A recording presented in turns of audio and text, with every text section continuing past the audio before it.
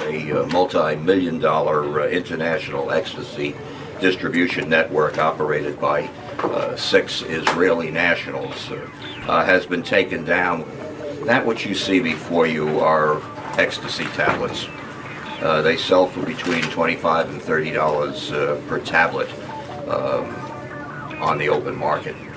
They're being used increasingly these days by young people in an effort to heighten their senses and their energy level at all-night dance marathons and at raves. Do the Israelis seem to dominate this market with ecstasy? In the 1990s, ecstasy seemed to come out of nowhere. Hundreds of millions of ecstasy pills are taken by Americans every year. This investigation obviously involved the Israelis, and there are other investigations involving Israelis. But I'm very quick not to single out any ethnic group or racial group involving drug trafficking. The facts about ecstasy use are astonishing. Ecstasy is illegal. It's a very, very dangerous drug. It stimulates the central nervous system. Investigators obtained information that an Israeli national, Oshri Amar, was selling large quantities of ecstasy in the New York metropolitan area. New tonight, are there spies among us? Seems traveling door-to-door salesmen in northern Utah County are sometimes asking some strange questions. Yeah, these salespeople say they're Israeli students. They even produce Israeli passports. They say they're selling their own artwork to raise money to open a gallery. Why would Israeli art students want to know about the National Security Agency?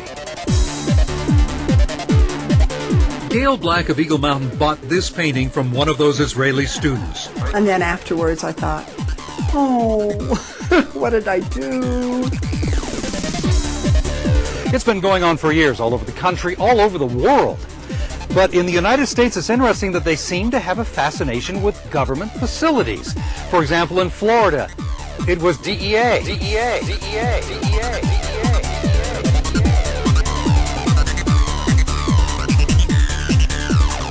Could you go back? You mentioned students selling art. What was the connection again to the... Officer Matt Showerhammer of the Saratoga Springs Police Department got no confession when he caught up to a group in his town. They looked like everyday college students. But he discovered they're no artists. I said, if you're actually an artist, why don't you draw me something? Gave them a piece of paper, gave them my pen. They produced a picture that was about on par with what my kindergartner could have done. There's a report that was circulated, it has now been disclosed by the DEA, that reported that over the course of a year and a half, numerous federal agencies had encountered individuals who refer to themselves as Israeli art students. And they began to ask questions and attempt to sell their art, and we reported that this was a dynamic that had been described by government documents as an intelligence gathering operation. The first part of the investigation focuses on Israelis who say they are art students from the University of Jerusalem and Bezalel Academy. Essentially visiting these facilities, military installations, FBI, DEA, INS, both the publicly listed addresses as well as some that are not made public, and those particular facilities are intended to be kept secret. They repeatedly made contact with U.S. government personnel, the report says, by saying they wanted to sell cheap art or handiwork. Are you familiar with this issue? There were a bunch of Israeli art students involved in espionage and may have been following al-Qaeda. Deportation of Israeli art students spying in the U.S., and should this worry us?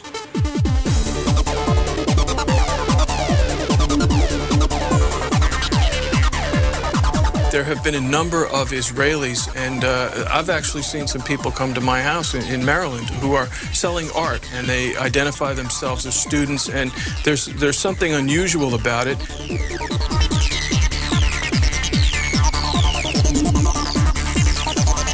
The majority of those questioned, quote, stated they served in military intelligence, electronic surveillance intercept, and/or explosive ordnance units.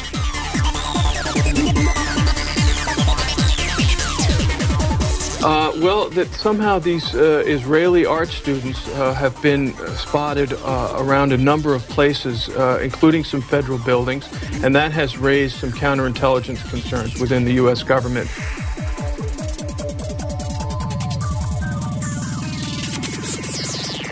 That perhaps the Israelis have been conducting some type of intelligence collection activities. Hello. Welcome to Media Roots Radio. This is your host for today, Robbie Martin. Today I have a special episode planned for you guys, and it's going to be truly a solo episode. There's no guests on this episode, except for a relatively short interview I'm going to play later with someone named Emanuel Sphirios. Emanuel is the co-founder of DanceSafe.org. I conducted this interview about 3.5 years ago. And it wasn't until I came across Emanuel's Facebook comment on a friend of mine, John Gold's Facebook wall, that I decided to do a podcast about this. And essentially what I'm doing a podcast about is something I've been working on for a while, just in research form. It is the nexus point between MDMA and the mystery of the Mossad and the Israeli art students. Now, just to start the podcast with some facts, Emanuel Sphirios was the co-founder of DanceSafe.org, which is a public health organization that promoted public health and safety.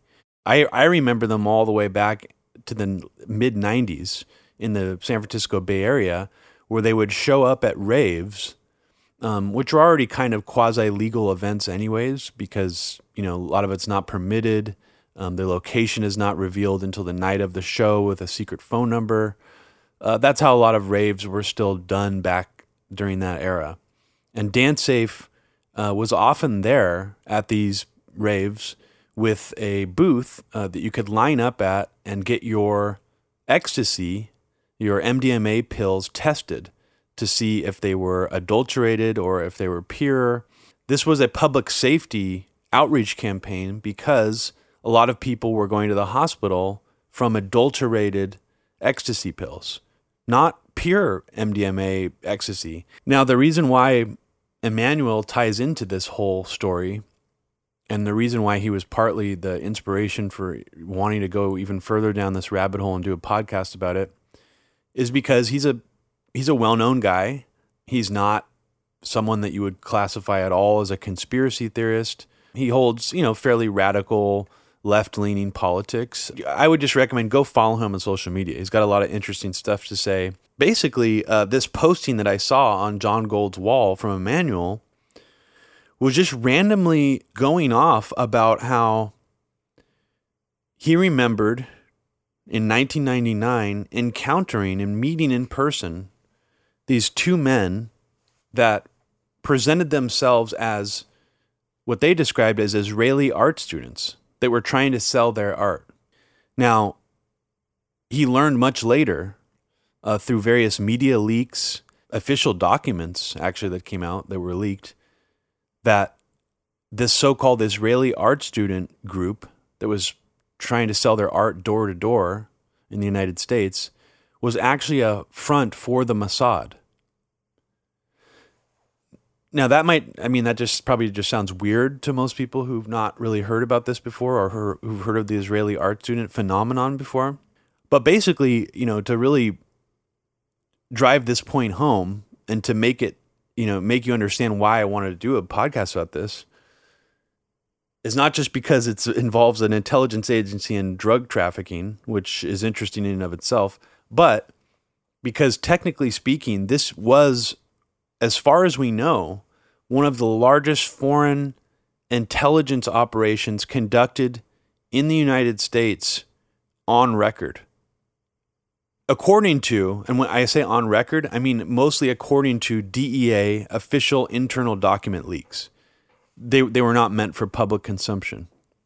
The DEA memo is probably the best thing that we have available to actually set our eyes on. And it speculates that, well, it doesn't speculate, these are all based on real field reports. It basically concludes that somewhere around 50 Israeli intelligence agents were spying on DEA facilities and DEA personnel's homes, gathering intelligence for some reason or the other.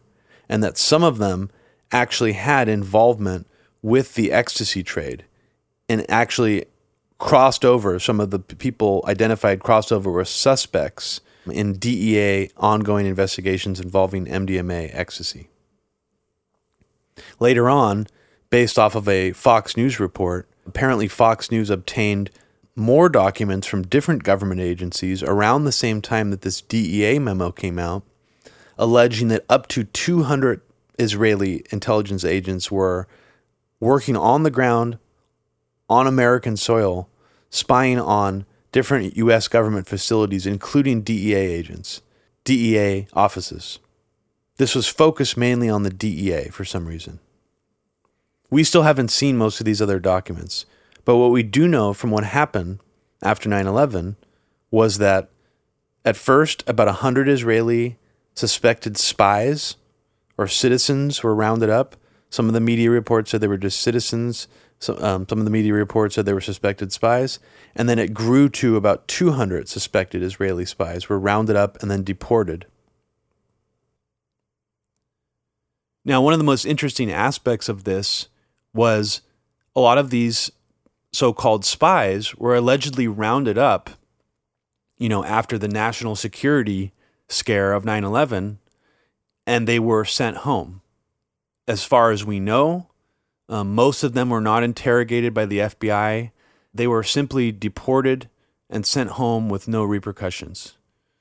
In the Fox News report that I'm going to play clips from later in this episode, it's reported that some of these suspected spies were interrogated by federal agents, and some of them actually failed polygraph exams. But that's about all the detail that we get. That in and of itself is a newsworthy and very interesting story.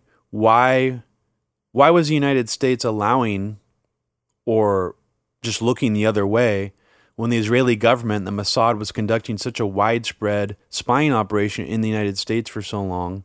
And then once it was discovered, why did they just send most of them home, allegedly, and not investigate what they were doing? Most of the information we have about this, about what they might have actually been doing, has come out through press leaks. And remarkably, one of the most detailed reports that we had tying back to this, the spy ring, came out on Fox News. There are a few firsthand eyewitness accounts of people encountering these Israeli art students. Now, there were other groups posing as different things that were apparently Israeli intelligence. Another odd example was a mall kiosk that had mall kiosks up all over the country that sold these little, I don't know if you've seen these before, but they used to be popular. They're helicopter toys that you pull a plastic thing back to spin the helicopter, and it flies off of the little stand that you hold when you pull the thing back. Apparently, one of these mall kiosks called Zoomcopter was also a front for the Mossad. And I'm not even, this is the tip of the iceberg that I'm going into right now for this intro, but this is just giving you a bizarre peek into the story that I'm about to tell you. And oddly, the thing that seems to connect most of this together involves MDMA and ecstasy, which is just very, very strange. However, it's not strange when you consider the data that had been coming out by people trying to track the drug trade, that in the early 2000s, I think this actually came out in 2003, 75% of the world's ecstasy trade went through Israel, like the smuggling routes. Not manufactured in Israel, but sort of laundered and smuggled using Israel as a main channel to do that. A lot of the ecstasy actually came from Eastern Europe.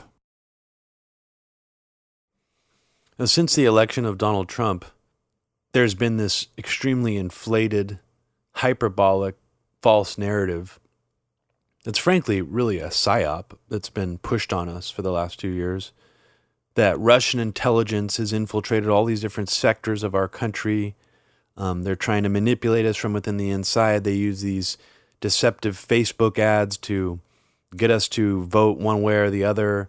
They are pushing Trump. And essentially, Russian intelligence is responsible for shifting the election. And not just that, but continuing to try to sway our political system. What's interesting is, anybody who's really analyzed that closely knows that it's manufactured hype at best, and that it's some kind of deliberate psyop by the DC elite class at worst. Now, contrast that with the fact that we know, this story has been being hyped up for the last 2 years continuously. We know that in 2001, up to, or even maybe more than 200 suspected Israeli spies were deported from the United States. Some of them were questioned, but they weren't charged or really seriously investigated. They were sent home very quickly. So contrast the media's amount of coverage on that from such a crazy time, immediately after 9/11, 200 Israeli spies on the ground, suspected spies, were rounded up and sent home. I mean, that's so much more extreme than what we know about the actual facts of the Russian government trying to influence our political situation here. Imagine if 200 suspected Russian spies, 200 Russians were rounded up all around the country, part of some intelligence gathering front, like this Israeli art student thing was. As I'm going to go into later using some clips from this Fox News special and other evidence points, this was actually much broader than just the Israeli art student operation, whatever that specifically was. This whole thing was connected together, and it was a larger operation. And that DEA memo that I said is one of the most factual things we have to base a lot of this on is really only the tip of the iceberg. Apparently, Fox News was given tons of other internal memos from other agencies saying that this operation was much larger and that it involved Israeli companies, Israeli military officials, and a lot of different people. So the reason I'm comparing the Russia thing now with this is because here we have a much more blatant, massive spying operation taking place by a supposed ally that gets almost no media attention whatsoever. Fox News, that one 4-part special, was the most mainstream coverage this ever got. And that only aired once. We've been getting nonstop barrage of media coverage that Russia is trying to do everything from manipulate the Rotten Tomato reviews for Return of the Jedi to The Last Jedi, to hacking into our power grids and causing a bunch of people to freeze to death. So it's quite ridiculous. So I think it's important to remember that our perception of reality, or just the mainstream consciousness perception of reality, is shaped by these deliberate propaganda narratives and lies by omission. It's a very powerful thing for the media to just ignore something like this, even though technically on its face, it's way crazier than the Russia story. From what we know about the Russia story is actual facts. I'm not talking about the hyperbolic version that comes out on places like CNN and MSNBC. So in this broadcast, you're going to hear a lot of basically cutout operation names that were done by some kind of Israeli intelligence agency. Now, a lot of this stuff, at least the official documents, most of them don't go as far as saying Mossad. they hold back in that regard and only just say Israeli intelligence. But what we do know is that most of these organizations that I'm going to name are cutout organizations or front organizations, and there is some crossover there with some of this other things involving 9/11. And I'm going to read from you selections from a Christopher Ketchum article that goes over that and a lot more, and also the Fox News report that also touches on that a bit as well. But I'm going to just give you guys a much broader portrait here, and the thing that connects all of it together, going back to the 1990s, is ecstasy in some odd way. So that's going to be sort of the anchor in which I'm going to tell this scattered narrative from. First, I wanted to start with what I think is the strongest piece of evidence to really prove that this was a real thing, that I'm not exaggerating anything that I'm about to tell you, and that the U.S. government essentially covered this up, and that there were people, and when I say the U.S. government, I don't mean as a monolithic entity. I mean, obviously, higher-ups covered this up. The Bush administration was in charge at this time.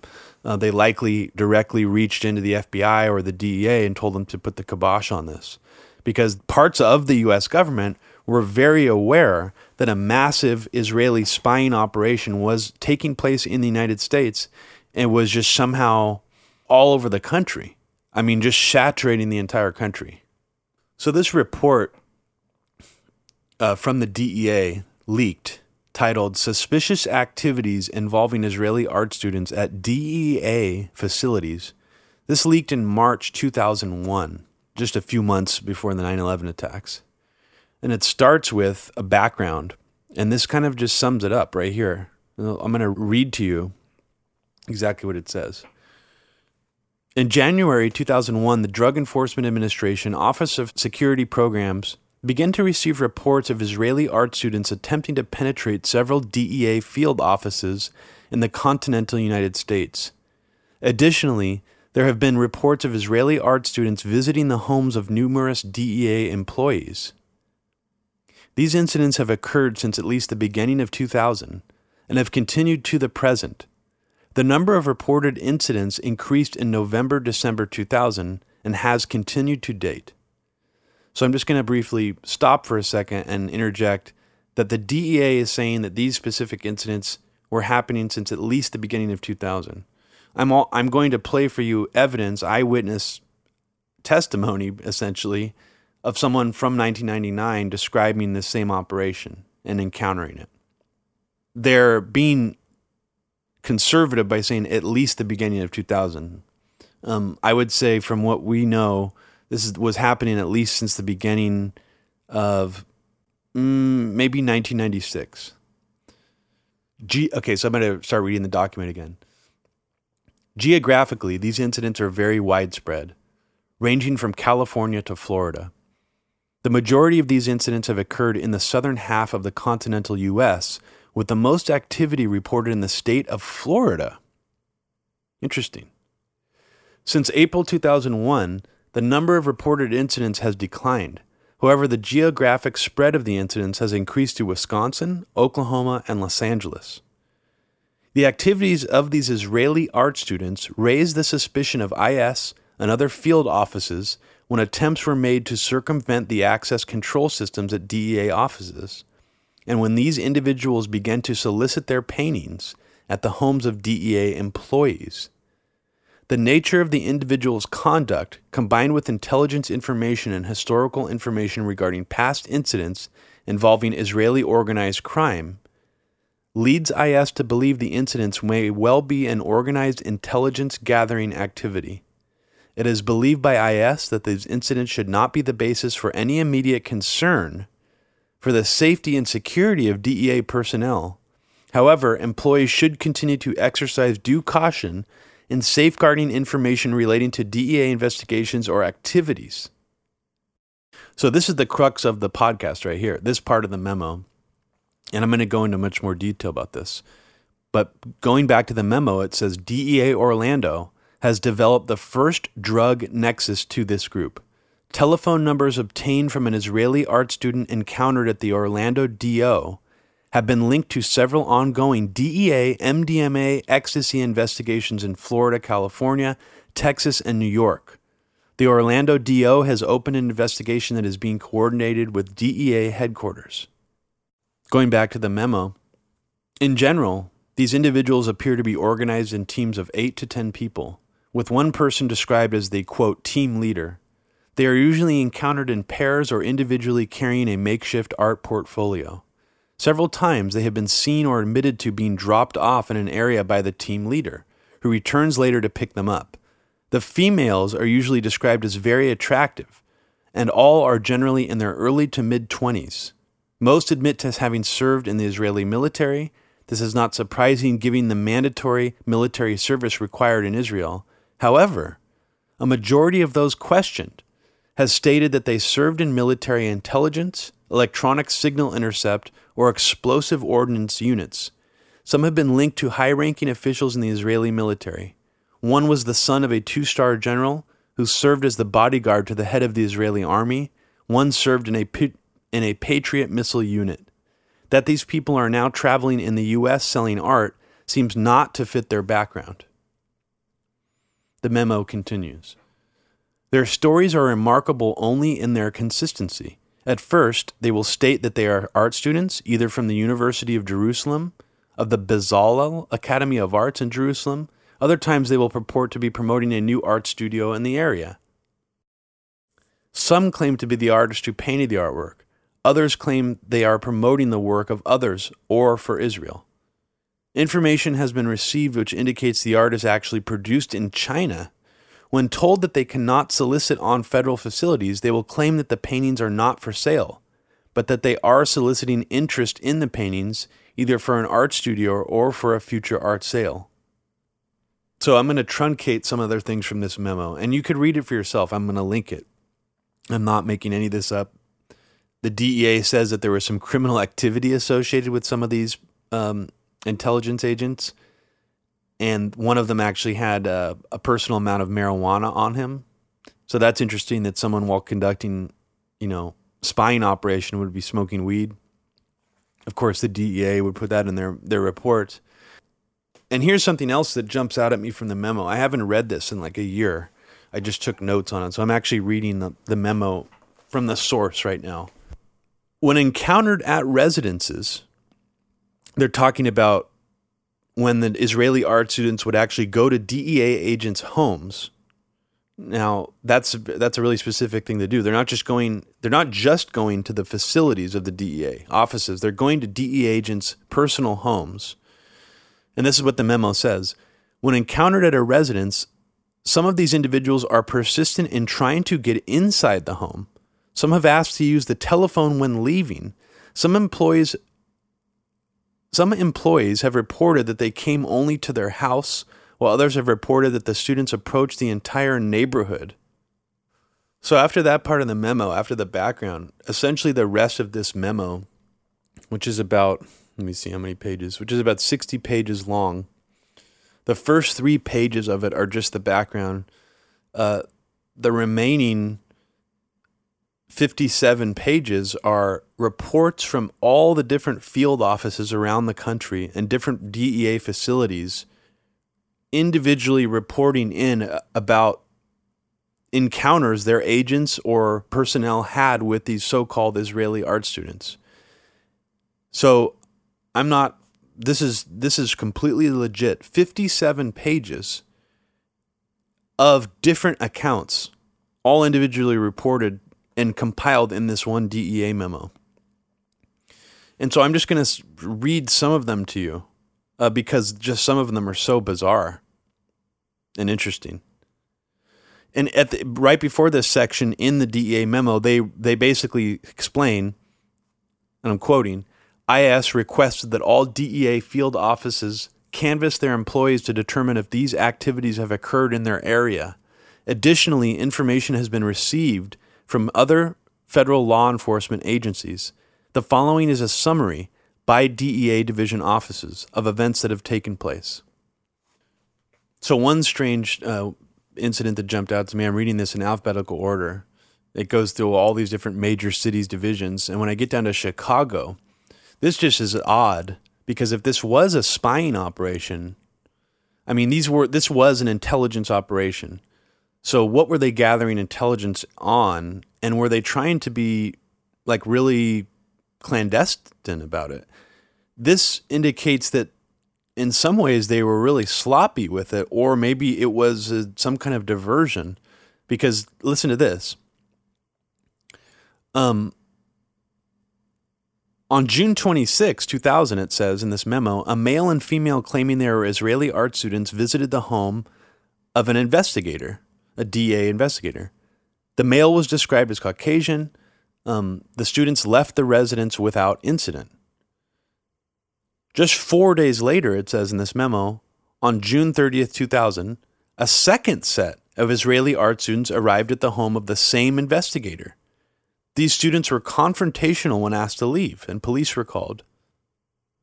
They did approach other homes in the investigator's neighborhood. And they list all their names out. They actually they figured out who these people were, and they're listed in the memo itself. Some of it's redacted, but some of it's not. I mean, you might even be able to look up some of these names and these addresses still and find some interesting shit out. I haven't gone that far with this yet. Frankly, it actually creeps me out.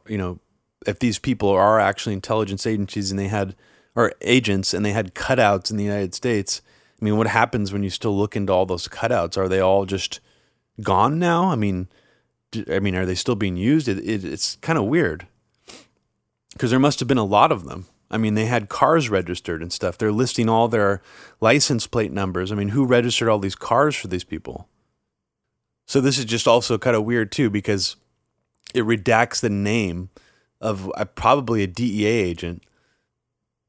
You could see it a little bit. It doesn't, it's hard to, I can't say what it actually says, but it says on January 4th, 2001, redacted name, purchased a painting for $200 from an Israeli art student. The transaction took place outside of the Dallas divisional office. He wrote a check payable to Gal Blaine, which I guess is the Israeli art student's name. So one of these DEA agents actually bought a painting, according to this report. So in this memo, I mean, a lot of it's just, they list very specific details about who some of these people are. These groups of Israeli art students being reported all around the Dallas area, their license plate numbers, their date of birth.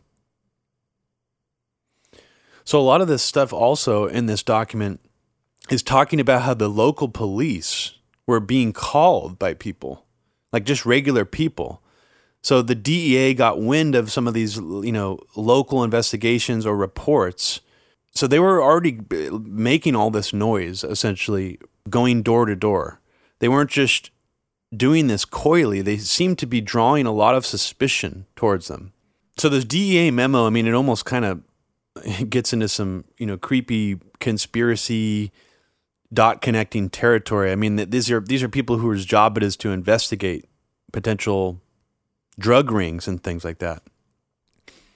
So the reason this also jumps out at me too, and which I'm going to explain later about Amdocs from the Fox News report, one of the Israeli art students who's being held on bond, the DEA is jumping around to sort of make some dot connections here to things that were reported on later having to do with this company, Israeli company Amdocs, and their potential involvement in working with the Mossad and helping with the ecstasy drug trade.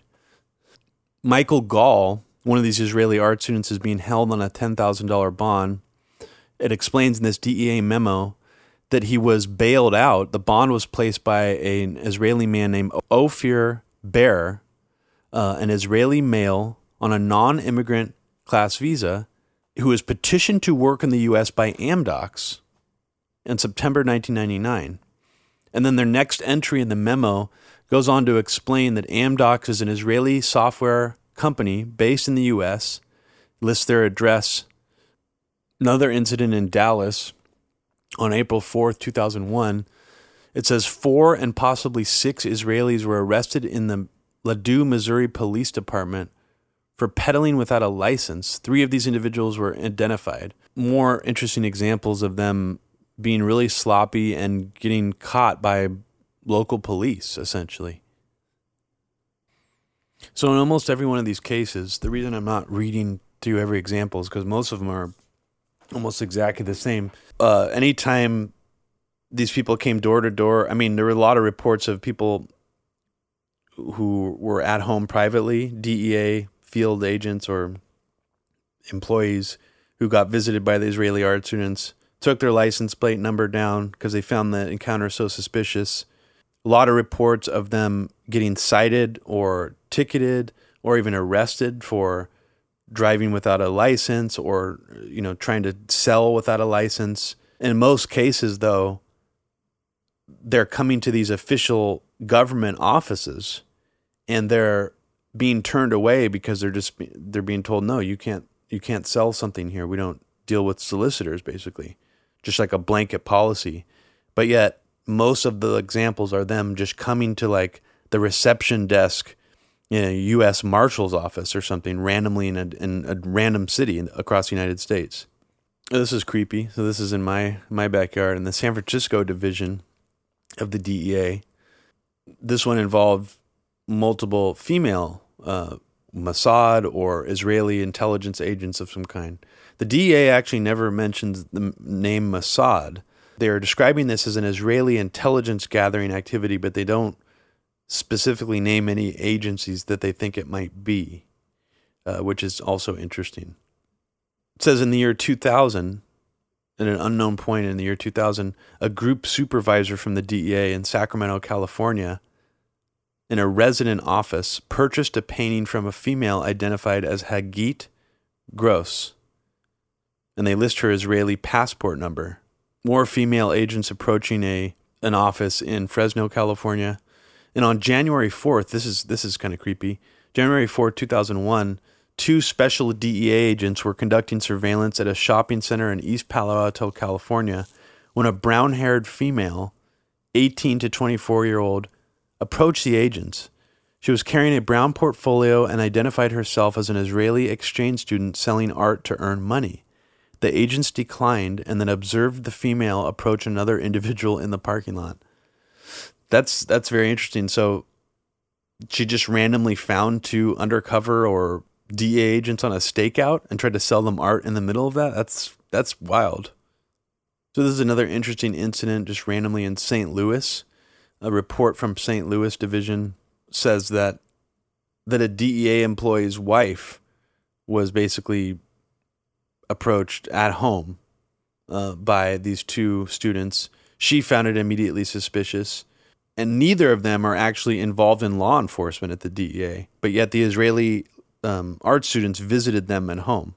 The wife remarked on how it was very unusual for anybody to come try to sell anything door to door in their neighborhood. So it was just an immediately suspicious thing. So in almost all these instances too, what's interesting is it seems to be an equal amount of male-female art students. Almost all of them are carrying a real-looking portfolio with actual real paintings in it. But in some of these instances, they mention that the paintings are not originals and that someone also saw them being sold at a mall kiosk. That's a little confusing because, the firsthand account that I'm about to play you described them as being like original works of art. So maybe they were like those mass-produced types of paintings that you can buy really cheaply that look like they've been hand-painted. It's hard to say. I mean, I don't think anyone's really seen what these looked like. There's nothing in this DEA report talking about, photographs that they took of any of the art. It just sort of always mentioned as an aside about what this art looked like or what was in it, in the portfolios. But it's all very similar. And a lot of them say they come from the University of Jerusalem, which has no such art exchange student program that they're describing. So I guess there's an Office of Aviation Operations division of the DEA, and they have about 6 entries here, and these are all kind of creepy. They're all pilots or people who are involved in like aviation engineering. One of them is an Raytheon Aerospace Support Services contract employee. These Israeli art students approached all these people at their private residences. And even in one instance, a special agent / pilot at his home in San Francisco, California, when the Israeli art student wanted to sell him a painting, this 20-year-old Israeli art student named Roni Shlomo sold him a painting for $125. And that's in this report as well.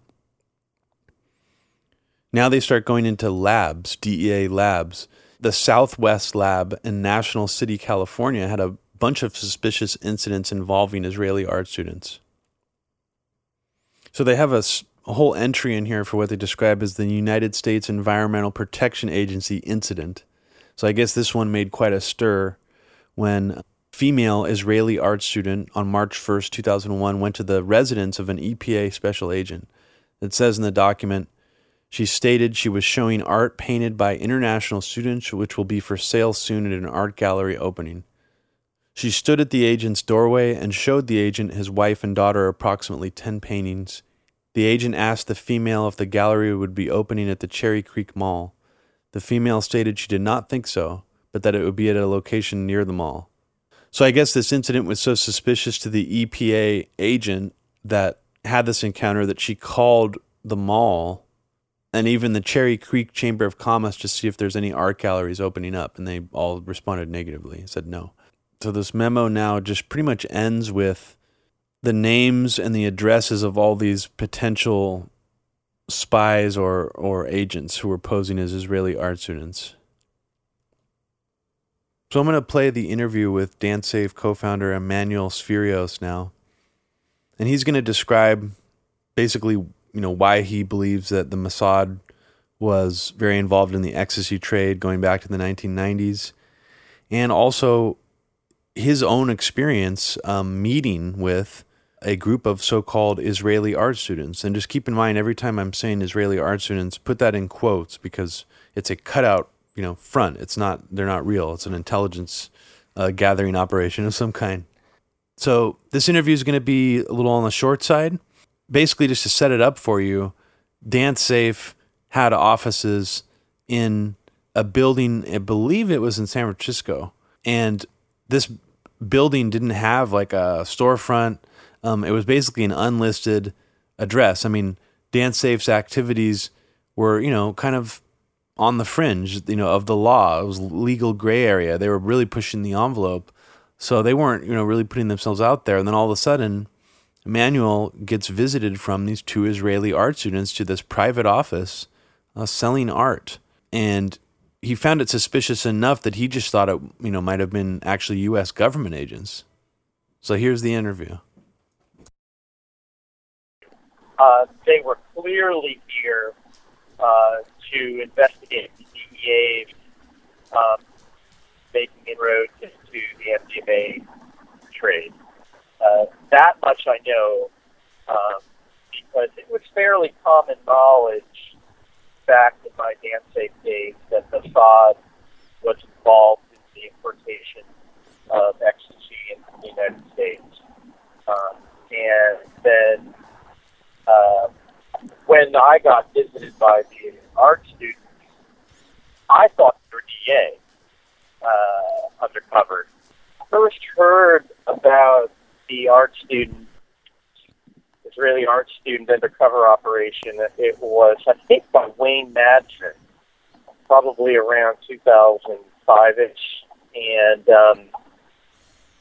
my subsequent research has led me to question whether there was anything about 9/11 involved in why they were here. I haven't seen any good evidence that they were here investigating 9/11 beforehand. But in 99 or 2000, I can't remember which year, I was visited in the DanceSafe office by two Israeli art students trying to, sell me their artwork so that they could raise money to pay their college tuition. And I thought it was weird, mainly because our office was in an almost vacant building in downtown Oakland on the second floor with no signs in front. In the whole suite, there were only two offices out of 10 that were rented. ours and some other company. And we were way in the back, and, you know, it just wasn't a coincidence, like, that they were there. And so I thought they were DEA or, you know, some kind of undercover operation investigating us, right? As a drug policy reform organization. Of course. Dance Safe was advocating for, you know, decriminalization, regulation, et cetera. And you know, they were very nice, and I did not buy any of their artwork. And they didn't, like, you know, split, and one of them went around and searched everywhere. I mean, they just stayed right by the front door, and I had a 5-minute conversation with them, and they left. I was like, okay, and they didn't think about it for, you know, years. And then I think, again, 2005, I read the Wayne Madsen article, which was claiming they were here for some reason around 9/11, and also mentioned ecstasy, and then it all clicked. Because it was common knowledge amongst people that were, you know, really into the scene, like us and Dance Safe. As people I talked to, it was pretty common awareness that Israel was involved, Mossad was involved in the ecstasy trade and importing ecstasy into the United States, because most of the ecstasy that was being consumed at that time were pressed tablets that were being manufactured in Eastern Europe. After the fall of the Soviet Union, these former Soviet republics were looking to make hard currency, and this also happened to coincide with, right at the time MDMA was criminalized, right? MDMA became illegal in 85, 89, the Soviet Union fell, and interestingly, ecstasy and rave culture that was fueled by ecstasy skyrocketed in Europe and England quicker than it did in the United States, sooner. It took about 5 years or so before the culture kind of caught up in the U.S., and that reflects the fact that most of the ecstasy was being made on the other side of the Atlantic. It's sort of the reverse of LSD. In the 60s, LSD became very common in the U.S. first, and hippie culture started out here, and then it took, you know, 5-10 years before it really caught on in Europe, and that's because it took a while for the criminal entities to learn and perfect their smuggling routes. And so the same thing was happening. It's also very, very, very interesting when you look at the early ecstasy tablets. They had imprints and logos on them that were essentially copies of U.S. corporations. I remember a Chevron logo. Yeah. And stuff like that. Mitsubishis were really common, right? Yeah. And you're wondering, like, what's going on here, right? Because, you know, LSD forever had, you know, Blotter had logos stamped on them, but they were, like, always cartoon characters or flamingos, or, you know, they were things that were actually a part of Western culture. And it makes perfect sense that these pills were all being pressed in Eastern Europe when you look at the logos. These are former Soviet bloc countries who know absolutely nothing about Western culture, with the exceptions of these corporate logos that they've been exposed to. So they're trying to produce a drug and make it appealing to people in the West, but all they knew to put on it was, like, you know, Chevron and Mitsubishi and Mercedes and things like that. That's really fascinating. I didn't even think about that, but that actually makes a lot of sense now that you describe it that way. But and so then what happened is in 1999, or did you have a question? Well, if you're willing to, I wanted to have you walk back through just that encounter that you had. I just wanted to ask some specific, like, follow-up questions about it, because, like, did they actually have art, like, on them? Like, yeah. Yes, they did. There were two of them. They were young, clearly 20-somethings. They had, you know, one of those large artist portfolios things with a handle where you could slide your drawings or your paintings in. You know, when they pulled them out, they were, you know, like, 2.5 feet long by 1.5 feet wide, kind of, you know, pastel oil paint. I can't remember exactly, but you know, art, the visual art. So they actually had the whole. So they had everything pretty laid out pretty well for their cover story of being these Israeli art students. I would have absolutely. I would have had no suspicions that they weren't who they said they were if it wasn't for the fact that, I was a drug policy reform organization and our office was not advertised anywhere, and nobody ever would have stumbled upon us. If they entered that building to try to sell their art, if they knocked on the first door, there would be nobody in that office. They'd knock on the second door, there'd be nobody there.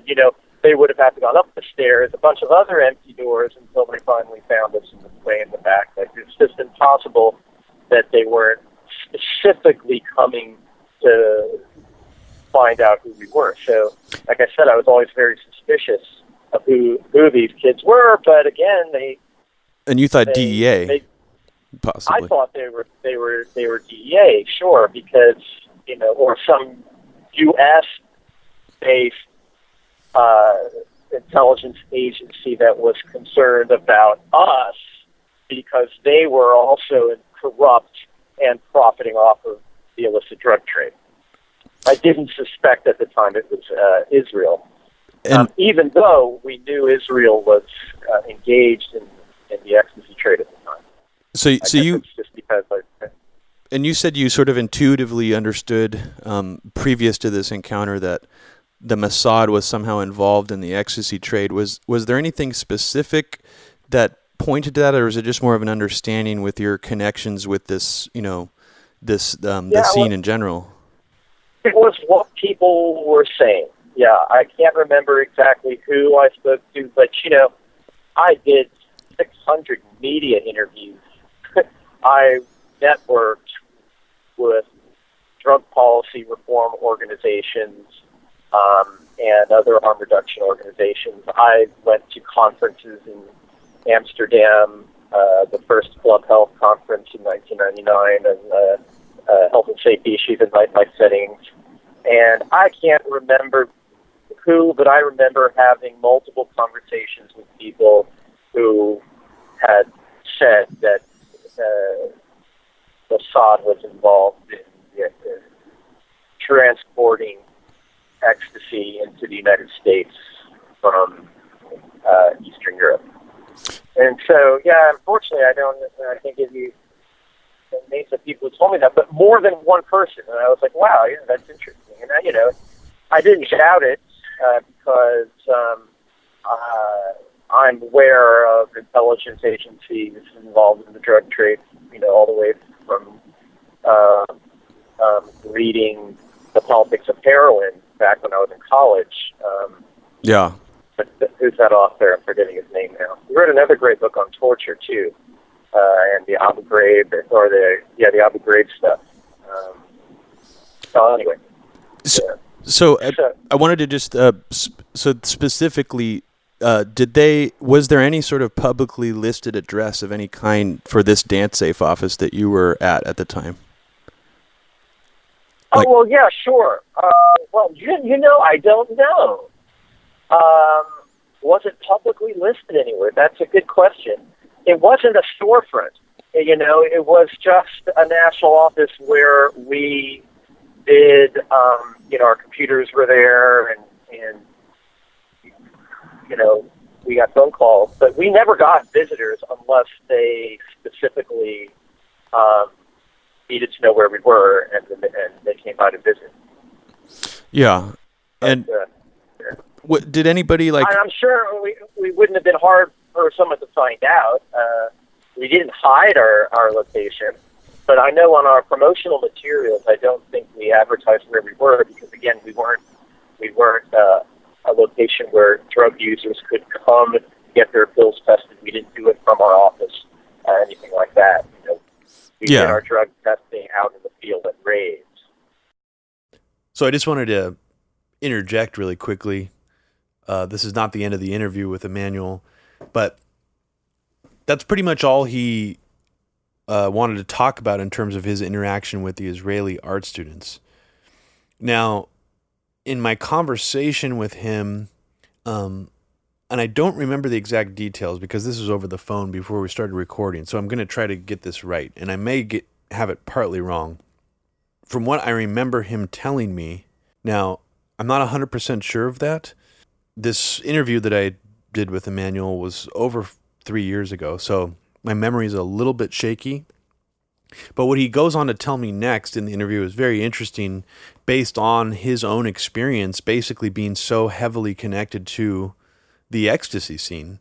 You have to imagine DanceSafe had chapters, basically, as he'll explain, in pretty much every major city, and they would be at even smaller raves, not like the major raves, because you have to remember these major stadium-sized raves, these big venue raves, those existed back in the 90s, but they weren't sort of the primary thing. Like now it's all EDM, these giant stadium-sized raves, these giant venues. Back then there was a whole plethora of different like size raves. I mean, sometimes you would go to one, you'd pay like $30 a ticket. The flyer would look super legit, high quality printing, lots of graphic design went into it. And then when you would get there, it would sometimes be in like a tiny ass little venue, and it would seem kind of, janky. But DanceSafe, I remember even going to raves back in the 90s that were like that, and DanceSafe was there. They would always have a booth set up, even at these really small raves. So they were really plugged into the scene. Let's say if there was an intelligence agency or there was a federal law enforcement agency, trying to surveil the scene in the drug trade, DanceSafe would have been aware of that. And I believe Emanuel, when he's basically retells this story about what he believes happened, and he was given information by multiple, DanceSafe chapters and the people who worked in them, that the DEA was actually trying to control and monitor the ecstasy trade in the 90s by choosing one high-level dealer in each major city and protecting them. So basically, in trade for that high-level dealer, basically becoming an informant for them, essentially a Fed. What he thinks is that the Mossad, or Israeli intelligence, was essentially kind of trying to monitor that situation, because if a lot of this Israeli ecstasy, trafficked by people in the Israeli government or Israeli nationals, came in through the United States, and that was something that Israeli intelligence was involved in, they're going to want to know what the hell the DEA is doing, trying to control the end result of that market in the United States, which the DEA, according to Emanuel, is definitely trying to do. Not just trying to lie and allow a lot more people to die from adulterated drugs and allowing those to continue to proliferate, but they were also enabling and protecting and selecting as informants major ecstasy drug dealers in different major cities, essentially propping these figures up to become like gangster-like figures, essentially. I mean, who knows if the movie Party Monster, it's based off of a true story about a big-time ecstasy dealer in New York City. I mean, someone like that, I would say it could be pretty likely that someone like that was actually being protected by the DEA, at least until he decided to brutally murder someone. That kind of that level of ego, the crazy kind of like the self-made drug dealer, millionaire kind of person. Oftentimes that person is chosen by a federal law enforcement agency to be the top dog, while all the other sort of competing drug dealers are wiped out. That's how it's actually happened for a while. And Emanuel sort of elucidates that with his own knowledge and experience doing DanceSafe. So I'll continue the interview now. Really, this is the deep politics that maybe your listeners are more interested in. What happened on the ground, reveals, I believe, the true intentions. You could take the DEA's word for it and them saying that what they were trying to do is stomp out MDMA, right? Yeah. They want a drug-free world, right? We want to see all the MDMA go away, right? You could take them for their word on that, but what actually happened after this campaign is that they did get their federal funding from Congress. They got agents in the field, and they proceeded to make alliances with one dealer in each major city, where who knows if they were getting kickbacks, but they were definitely offering protection to one big ecstasy dealer, and in return, they were busting everyone else. We know this because we had chapters in 24 cities across the United States, and those DanceSafe chapters regularly talk to users and dealers because, especially in a culture like ecstasy, everyone's a dealer almost. One person buys 10 pills and then gives themselves the pills they bought, not for profit, but just, to their 10 friends, so a dealer is often not necessarily somebody who's making money, anyone that ends up passing on a pill, but word gets around, and suddenly you had these, larger dealers of ecstasy who were in it for sort of the peace and love, the plur, peace, love, unity, respect, which was the rave mantra back then. Suddenly they're wearing chains, gold chains, and they got caught this kind of gangsta-style attitude, and now they're selling cocaine and meth as well, and, being total assholes because they have made a backroom secret alliance with the feds to, continue to sell drugs. And this is corroborated by the Mossad campaign, right?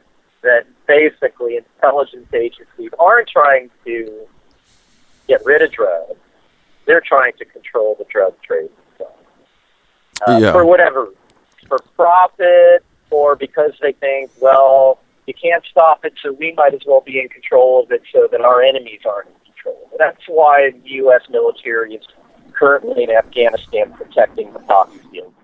So essentially, just to sum up what we've just played for you, Emanuel believes that the art student ring, the Israeli intelligence gathering art student ring, was not associated with 9/11 or tracking the 9/11 hijackers, but was designed to monitor or control the MDMA trade because Emanuel believes the DEA and the feds, I don't know if he means the FBI, he didn't specify, were setting up MDMA dealers in every major city across the United States.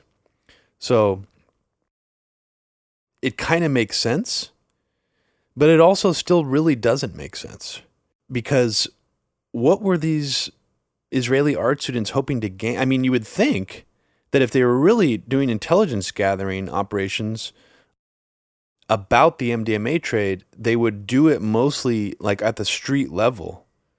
It's odd that they would be basically trying to penetrate DEA facilities and the private residences of DEA employees. That just seems very unusual. If the goal was to learn more about the ecstasy trade, learn more about the DEA's counter efforts to try to combat or control the ecstasy trade, why would they go about it that way? That's the one thing that really doesn't make sense. So I know that we're already an hour into this podcast, and I'm basically setting up the premise of this entire podcast as there's some kind of nexus point here between MDMA, these Israeli art students, and the Mossad.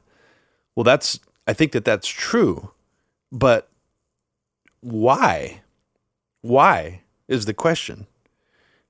We don't know. That's the strange part. Now, there is a lot of other information, though, about Israel's involvement with the ecstasy trade that I'm going to cover. And also, some of these other Israeli art students and other Israeli cutout organizations and Israeli private companies like Amdocs, they cross over into this sort of DEA monitoring operation, supposed, drug trade operation, gathering intelligence on it, to an operation that appeared to be tracking some of the, so-called Islamic extremists that were in the United States, wanted terrorists on watch lists. This even includes the 4 men who were caught and the police were called on them for allegedly celebrating and filming the 9/11 attacks from Urban Moving Systems, which is according to a lot of researchers, is some kind of other Israeli cutout operation. Amdocs is not a cutout operation. It's a legitimate company that has tons of business all across the United States. But what Carl Cameron alleges, based on government documents, is that Amdocs was essentially able to look at all the phone records of every telecommunication company in the United States and was able to tell when the DEA and other federal agencies were wiretapping suspects. They had some kind of indicator that they could see it from their perspective. They could see this information. Now, the theory is that Amdocs is not just an Israeli company loyal to the Israeli government. It's that it's an actual conduit to the Mossad and possibly even Israeli organized crime. And that's an interesting thing because it appears that, at least when involving some of these ecstasy and other things involving Amdocs, it was a crossover between the Israeli government and some kind of Israeli organized crime. In 1997, the U.S. government believed Israeli organized crime compromised secret wiretaps, federal government surveillance activity, and also that Israeli organized criminals somehow got information about the feds through phone records and gave personal phone records and data to Israeli drug dealers. Essentially, I mean, this third part's really interesting. So not only did they compromise secret wiretaps, but they also used phone records to identify federal agents who were investigating them and were able to track them to be one step ahead of them. This got written up about in an internal memo from 1997. The later was reported on by various journalists. But apparently this was the first major incident where federal agencies, including the DEA, FBI, Secret Service, believed that there was some kind of backdoor in the systems that they were using to conduct investigations, a conduit, a backdoor to Israeli organized crime. In this memo, they do mention some crossover between Israeli organized crime and Israeli intelligence. And the reason that this issue comes up is not necessarily because of ecstasy, but it's because the DEA and these other federal agencies allege that private companies that they use that are Israeli-based, like Amdocs, like Converse Infosys, and these different companies, were actually feeding information to Israeli organized crime. And the fact is that these companies are funded 50% by the Israeli government. But what kind of drug bust was it exactly? Was it ecstasy? That's actually unclear. But it appears that, if we connect all these data points together, I would guess that this was some kind of major ecstasy bust that was blown. That involved the FBI, DEA, LAPD, and Secret Service. And essentially what this all means is that the U.S. government, or aspects of it, different agencies, believed that Israeli intelligence essentially had a backdoor to our electronic intelligence for years via several private Israeli companies, one of them being a company called Amdocs. So I'm going to play you a little clip from Carl Cameron's report on exactly what Amdocs was and how it fits into all this. Fox News has learned that some American terrorism investigators fear certain suspects in the September 11th attacks may have managed to stay ahead of them by knowing who and when investigators are calling on the telephone. How? By obtaining and analyzing data that's generated every time someone in the U.S. makes a phone call. One sitting and stay, please. Here's how the system works. Most directory assistance calls and virtually all call records and billing in the U.S. are done for the phone companies by Amdocs Limited, an Israeli-based private telecommunications company. Amdocs has contracts with the 25 biggest phone companies in America and more worldwide. The White House and other secure government phone lines are protected, but it is virtually impossible to make a call on normal phones without generating an Amdocs record of it. In recent years, the FBI and other government agencies have investigated Amdocs more than once. The firm has repeatedly and adamantly denied any security breaches or wrongdoing. But sources tell Fox News that in 1999, the super-secret National Security Agency, headquartered in northern Maryland, issued what's called a top-secret, sensitive, compartmentalized information report, TSSCI, warning that records of calls in the United States were getting into foreign hands, in Israel in particular. Investigators do not believe calls are being listened to, but the data about who's calling whom and when is plenty valuable in itself. An internal Amdocs memo to senior company executives suggests just how Amdocs-generated call records could be used, quote, widespread data mining techniques and algorithms, combining both the properties of the customer, like credit rating, and properties of the specific behavior such as whom the customers are calling. The Amdocs memo says the system should be used to prevent phone fraud, but U.S. counterintelligence analysts say it could also be used to spy through the phone system. Fox News has learned that the NSA has held numerous classified conferences to warn the FBI and CIA how Amdocs records could be used. At one NSA briefing, a diagram by the Argonne National Lab was used to show that if the phone records are not secure, major security breaches are possible. Another briefing document said, quote, it has become increasingly apparent that systems and networks are vulnerable. Such crimes always involve unauthorized persons or persons who exceed their authorization, acting on exploitable vulnerabilities. Those vulnerabilities are growing because, according to another briefing, the U.S. relies too much on foreign companies like Amdocs for high-tech equipment and software. Quote, many factors have led to increased dependence on code developed overseas. We buy rather than train or develop solutions. U.S. intelligence does not believe the Israeli government is involved in a misuse of Amdocs information, and Amdocs insists that its data is secure. What U.S. government officials are worried about, however, is the possibility that Amdocs data could get into the wrong hands, particularly organized crime, and that would not be the first time that such a thing has happened. Fox News has documents of a 1997 drug trafficking case in Los Angeles in which telephone information, the types that Amdocs collects, was used to, quote, completely compromise the communications of the FBI, the Secret Service, the DEA, and the LAPD. And we'll have that and a lot more in the days ahead, Brett.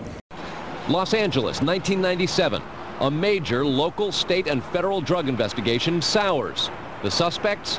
Israeli organized crime, with operations in New York, Miami, Las Vegas, Canada, Israel, and Egypt. The allegations? Cocaine and ecstasy trafficking, and sophisticated white-collar credit card and computer fraud. The problem? According to classified law enforcement documents obtained by Fox News, the bad guys had the cops' beepers, cell phones, even home phones under surveillance. Some who did get caught admitted to having hundreds of numbers and using them to avoid arrest. Quote, this compromised law enforcement communications between LAPD detectives and other assigned law enforcement officers working various aspects of the case.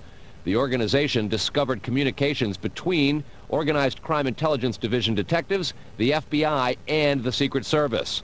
Shock spread from the DEA to the FBI in Washington and then the CIA. An investigation of the problem, according to law enforcement documents, concluded, quote, the organization has apparent extensive access to database systems to identify pertinent personal and biographical information. When investigators tried to find out where the information might have come from, they looked at Amdocs, a publicly traded firm based in Israel.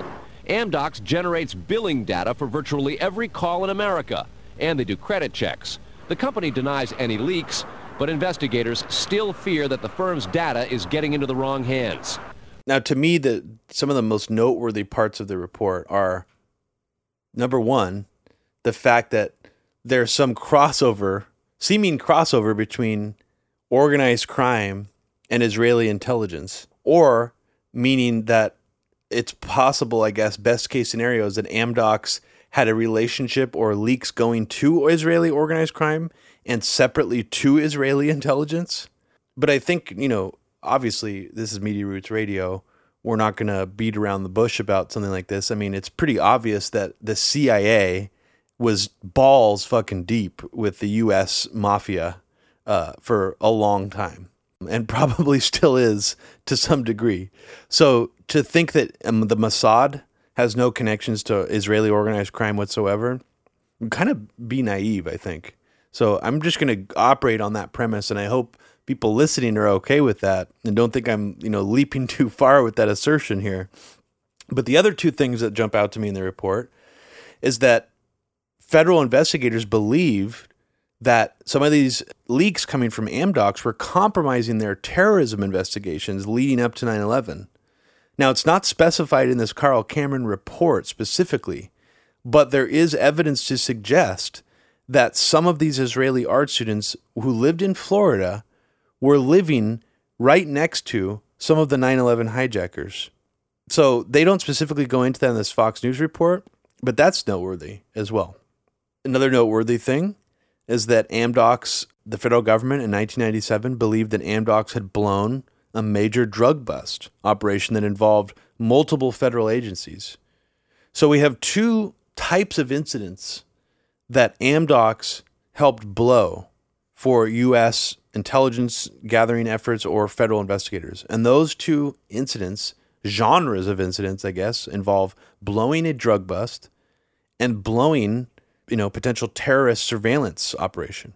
What the hell do those have to do with each other? That's the question that keeps coming up for me during all this research, is what does one have to do with the other? Why would the majority of these Israeli art students be doing things involving drug enforcement, the DEA? Why would they be going to DanceSafe? Why would they be visiting the homes of journalists who live in Maryland? I mean, you heard that clip at the beginning. That was actually from a Washington Post journalist, I believe, who said he got visited by the art students. I have a friend of many years. He's an architect. He works at an architectural firm in the Bay Area. In the late 90s, he doesn't remember if it was 98 or 99, he's not sure, but he also remembers being visited by two Israeli art students who were so aggressive when they came to the reception desk that they just barged into the office. He works, in the office, and he remembers them walking into the office, like past the reception desk, which is a weird enough thing to happen in general at like a private office inside of a building. And so he was just like, what the hell is this? And he read later, just like Emmanuel did about Israeli art students, and he connected it back to that experience that he had. So I've just played for you evidence that they visited a DanceSafe office, an unlisted address in Oakland, not San Francisco. I was actually wrong about that earlier. And a private architectural firm in the Bay Area. So, one of those has to do with ecstasy. I guess maybe, the other one, what does that have to do with? But even visiting a journalist, I guess, is also strange to me. Why would these Israeli art students be visiting a journalist? Was that journalist working on some kind of story about Israel? He didn't mention anything about that. He just thought it was odd, he said. He didn't say why he thought they were actually there. But in Carl Cameron's report, he mentions the specifics of how before 9/11, 120 of these supposed art students or Israeli spies posing as other occupations were rounded up. After 9/11, 60 more were rounded up. Now, we don't know if these were all self-proclaimed Israeli art students or not, but it seems that the overwhelming majority of them are, based off of like the DEA memo and what we can actually get our hands on from the federal government. But what Carl Cameron does say in the report that's interesting, that the DEA doesn't mention and that you can't find on actually in print on other leaked documents, is that a half dozen, I guess 6, I don't know why he doesn't just say 6, he says a half dozen of the Israeli art students actually were Amdocs employees. So that's really interesting, that they didn't even hide their employment. It was like instantly available information that these people worked for Amdocs. So of course that's going to increase the suspicion of whatever federal government employees or agencies were already looking at this. They're going to be like, oh shit, some of these Israeli art students also work for Amdocs, this company that we thought was blowing all these operations of ours for years. To me, it's just very, very interesting. And this company still exists. And for a company like this to go through a exposure like this, especially by the U.S. government, it is absolutely fascinating that Israeli company is still active, still seems fine, and it never got put through the ringer or the smear machine in any form except for this Fox News report by Carl Cameron. Now imagine if a Chinese or especially a Russian company was caught or exposed doing a huge amount of the phone record data collection in the United States, and there was actually in some kind of intelligence front the whole time. Would that company even survive? No, that company would be absolutely ruined and smeared and turned into a national news story for a while. It would be associated in people's minds with foreign spying. This is not. This company still has a great reputation. Seriously, look it up online. I'm not kidding. I mean, when you look it up, you'll of course find some of the stuff that I've been going through, but the majority of the stuff online when you pull up Amdocs is positive. It's clean. It seems clean. That's an indication that there was a huge cover-up here. Now let's go into the fact that Israel in general seems to be dominating, or was dominating as late as 2003, the worldwide MDMA trade. If you thought this was just going to be about one Israeli company that gets subsidized by the Israeli government that was blowing intelligence operations by the U.S. government, you would be wrong. There's actually another company that a lot of federal agencies and federal agents believed were sort of working hand in glove with Amdocs to blow these operations for, they say, Israeli organized crime. Now, but this company that I'm about to tell you about, Comverse Infosys, is subsidized at the tune of 50% of their budget by the Israeli government. And yet this company has just a wide open backdoor for Israeli organized crime. Again, it's kind of an odd thing, and it also implies that the Israeli government does sometimes work with Israeli organized crime. Perhaps there is some crossover there with the ecstasy trade.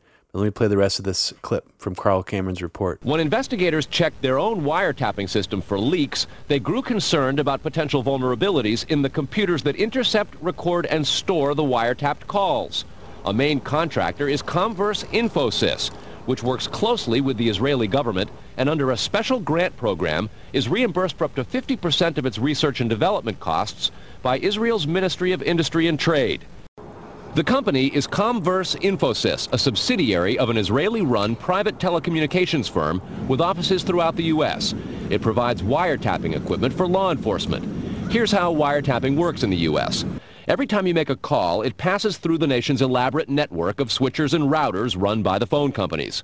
Custom computers and software made by companies like Comverse are tied into that network to intercept, record, and store the wiretapped calls, and at the same time transmit them to investigators. The manufacturers have continuing access to the computers so they can service them and keep them free of glitches. This process was authorized by the 1994 Communications Assistance for Law Enforcement Act, or CALEA. Senior government officials have now told Fox News that while CALEA made wiretapping easier, it has led to a system that is seriously vulnerable to compromise and may have undermined the whole wiretapping system. Indeed, Fox News has learned that Attorney General John Ashcroft and FBI Director Robert Mueller were both warned October 18th in a hand-delivered letter from 15 local, state, and federal law enforcement officials who complained that, quote, law enforcement's current electronic surveillance capabilities are less effective today than they were at the time CALEA was enacted. Comverse insists the equipment it installs is secure, but the complaint about this system is that the wiretap computer programs made by Comverse have in effect a back door through which wiretaps themselves can be intercepted by unauthorized parties. Adding to the suspicions is the fact that in Israel, Comverse works closely with the Israeli government and under special programs gets reimbursed for up to 50% of its research and development costs by the Israeli Ministry of Industry and Trade.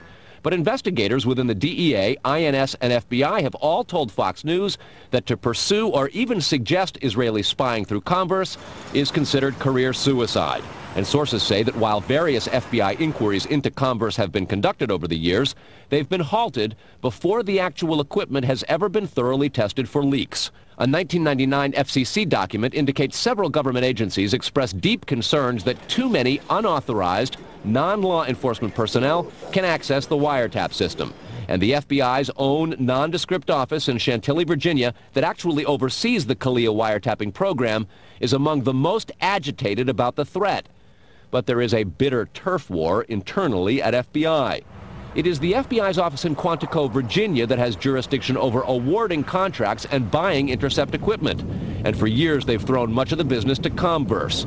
A handful of former U.S. law enforcement officials involved in awarding Comverse government contracts over the years now work for the company. I mean, that last part he just said is incredibly fucking crazy. I mean, what government officials that worked for the U.S. government now work for Comverse Infosys after this scandal happened? That's really interesting. Love to know who those people are. Carl Cameron doesn't actually mention their names, oddly. Did they have dual citizenship to Israel? Were they like some of these neocons in the administration who had dual citizenship, or were they just happen to be like American-born citizens who were taken in by this company? It's a strange thing. But Carl Cameron also mentioned a few other interesting points there. One of them is that Robert Mueller was actually handed a letter warning him about this breach. Robert Mueller was just assigned to be FBI director, I would say maybe a few months before 9/11. I don't know the exact time. He was brand new. And yet this is the guy who was hired to investigate Russian Trump campaign collusion and came up with nothing. And here he's being handed a warning from several federal agencies and agents, signing a letter to him, warning him about this, and he doesn't say anything publicly about it at all. He essentially buried it. And he knew, that people in the FBI were warning and blowing the whistle on this, but he didn't care. Just like the anthrax attacks, just like WMDs that he lied about, just like Saudi involvement in 9/11, Robert Mueller covered all this up. And he's also here covering up Israeli involvement in blowing our intelligence operations. So once again, this just really goes to show how absurd Russiagate and the anti-Russian hysteria is when we have this real, fully documented, fully verifiable, actual real case involving up to 200 Israeli spies operating on American soil, and yet the story is completely vanished from the mainstream media. And frankly, what it's turned into now, and this shouldn't really be a surprise to anyone who's followed, the 9/11 truth world or anything like that. What it's turned into now, essentially, is that all of this leads to Israel somehow is behind 9/11, and that's who really did 9/11. I haven't personally seen evidence that's convinced me in that direction at all. There are some interesting connections here, however, though, with 9/11, and Carl Cameron is actually talking about some of those. But what's essentially happened is there was a campaign launched, and I think even organizations like the ADL and SPLC even got behind this, saying that basically bringing up this Israeli art student story or these urban moving systems story about the 4 Israelis basically arrested on 9/11 for allegedly celebrating the attacks was essentially an anti-Semitic story. So that's how they addressed it, and people were essentially smeared for talking about it for that reason. But that doesn't mean that it's not true that neo-Nazis and people like that did run with the story too and try to add to it their own narrative. Here's actually a clip of Colin Powell being asked about it by a reporter, just to give you an example of how mainstream and still acceptable this story was for a short amount of time until it basically became a completely untouchable third rail issue. Asked this week about another sprawling investigation and the detention of 60 Israelis since September 11th, the Bush administration treated the questions like hot potatoes. I would just refer you to Department of Justice with it. I'm not familiar with the report. I'm aware that some Israeli citizens have been detained. With respect to why they are being detained and the other aspects of your question, whether it's because they are in intelligence services or what they were doing, I will defer to the Department of Justice and the FBI to answer that.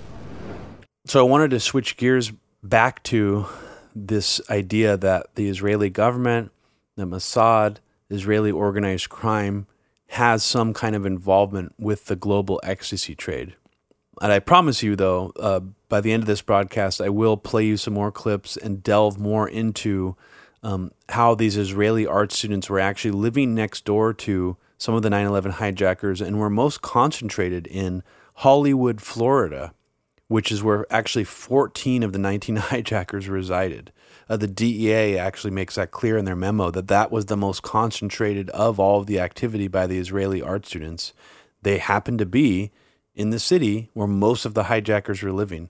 That's not a coincidence. That cannot be written off. And we also have to examine the sort of the official line of what was going on. When I say the official line, I don't mean the official Israeli government line, because they've actually completely, utterly denied that this ever happened. What I am referring to, though, is more like the official line coming through mainstream media and clearly what the federal government sort of massaged out as a talking point that would make all this seem like it made sense. And I'll explain that later, but just basically to sum that up, the quote-unquote official line now is that these Israelis were just so concerned about these Islamic terrorists that they were tracking them here in the United States, and that maybe they were even allowed to spy on them because we have an agreement, between the CIA and Mossad. So maybe it was all good, it's all okay. But what Fox News alleges in their report is that a lot of federal agents and federal agencies thought that the Israeli government, if they were tracking these hijackers and their activities, were deliberately hiding the information from them and not passing on these warnings, and basically making it so they could have stopped the 9/11 attacks. That's one of the allegations in Carl Cameron's report. However, he doesn't go as far as actually saying that. He just says that people in the federal government believe that this information was withheld from them. And there's actually a response from the Justice Department after the fallout from this news story, which obviously couldn't be kept a secret. People from the government leaked it out. And the Justice Department spokesperson essentially said that the DEA memo that leaked, which really is the most strongest piece of evidence or proof that we have that this was something being monitored by the federal government, that the Israeli art student operation was identified as an intelligence gathering op. The Justice Department spokesperson in the response said it was essentially written by a disgruntled, paranoid DEA agent, and there's no real evidence to back up what they're saying. But, even Colin Powell, as in the clip I just played you, and Ari Fleischer are acknowledging that there was a roundup of Israelis in the country. But I'm going to go into a little bit more detail about that towards the end. So let's talk more about ecstasy right now. Now, there's a lot of disparate elements here that don't necessarily mean that the Israeli government controls or the Israeli intelligence controls the worldwide ecstasy trade.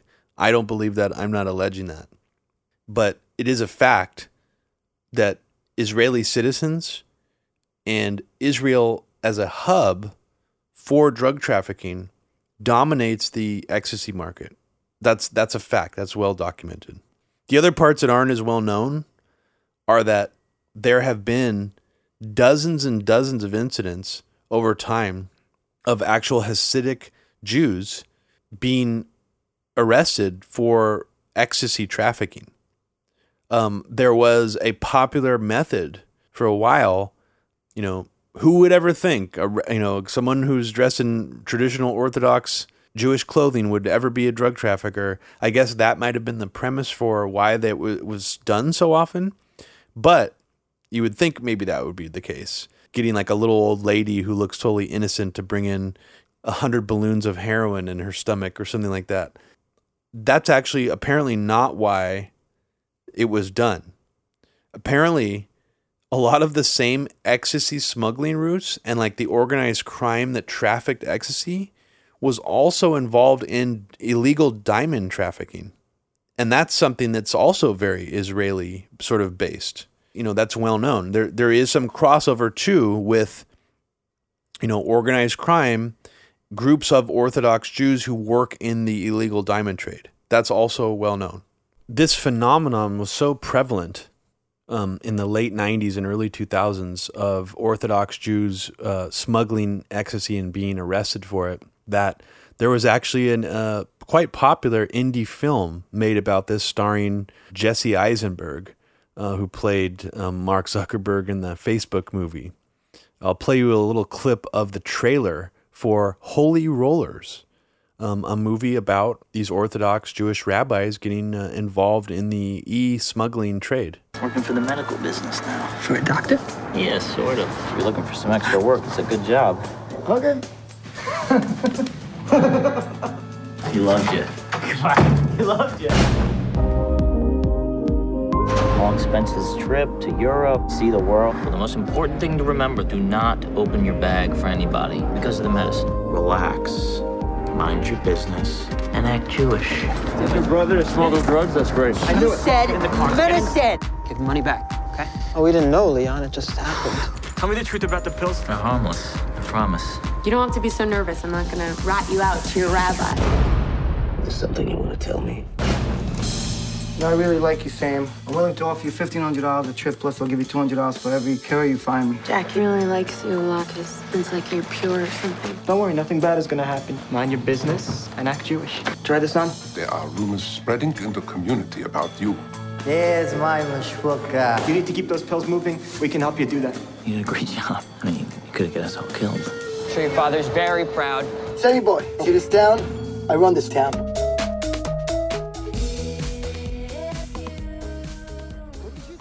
The most famous example, the guy who basically got busted dealing with the largest ecstasy operation in the United States, was this guy named Cookie Ogard. His nickname was Cookie. He's an Israeli immigrant named Jacob Ogard. He was an unlikely godfather.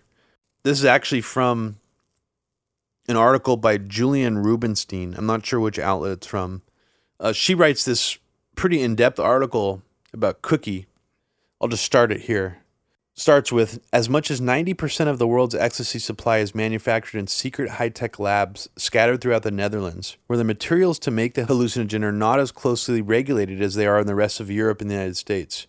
For years, a cabal of Israelis have used Holland as a base for diamond smuggling through the ports of Antwerp and Rotterdam. In the mid-90s, some of them noticed that an even more lucrative trade had blossomed around them, one with few players as well positioned to cash in as they were. Israelis are everywhere, and they got to know each other very fast because of the language and the tradition, says an Israeli intelligence official familiar with his countryman's stronghold on the world ecstasy market. It doesn't take long for a guy like Cookie to get big, he says. The article continues. Authorities say that by the time of his arrest, Cookie had brought in more ecstasy to the United States than any other individual ever has, an estimated 9 million pills with a street value of more than 270 million. What most people who knew Cookie in his early LA days remember is that he was a member of the Mossad, Israel's elite intelligence organization.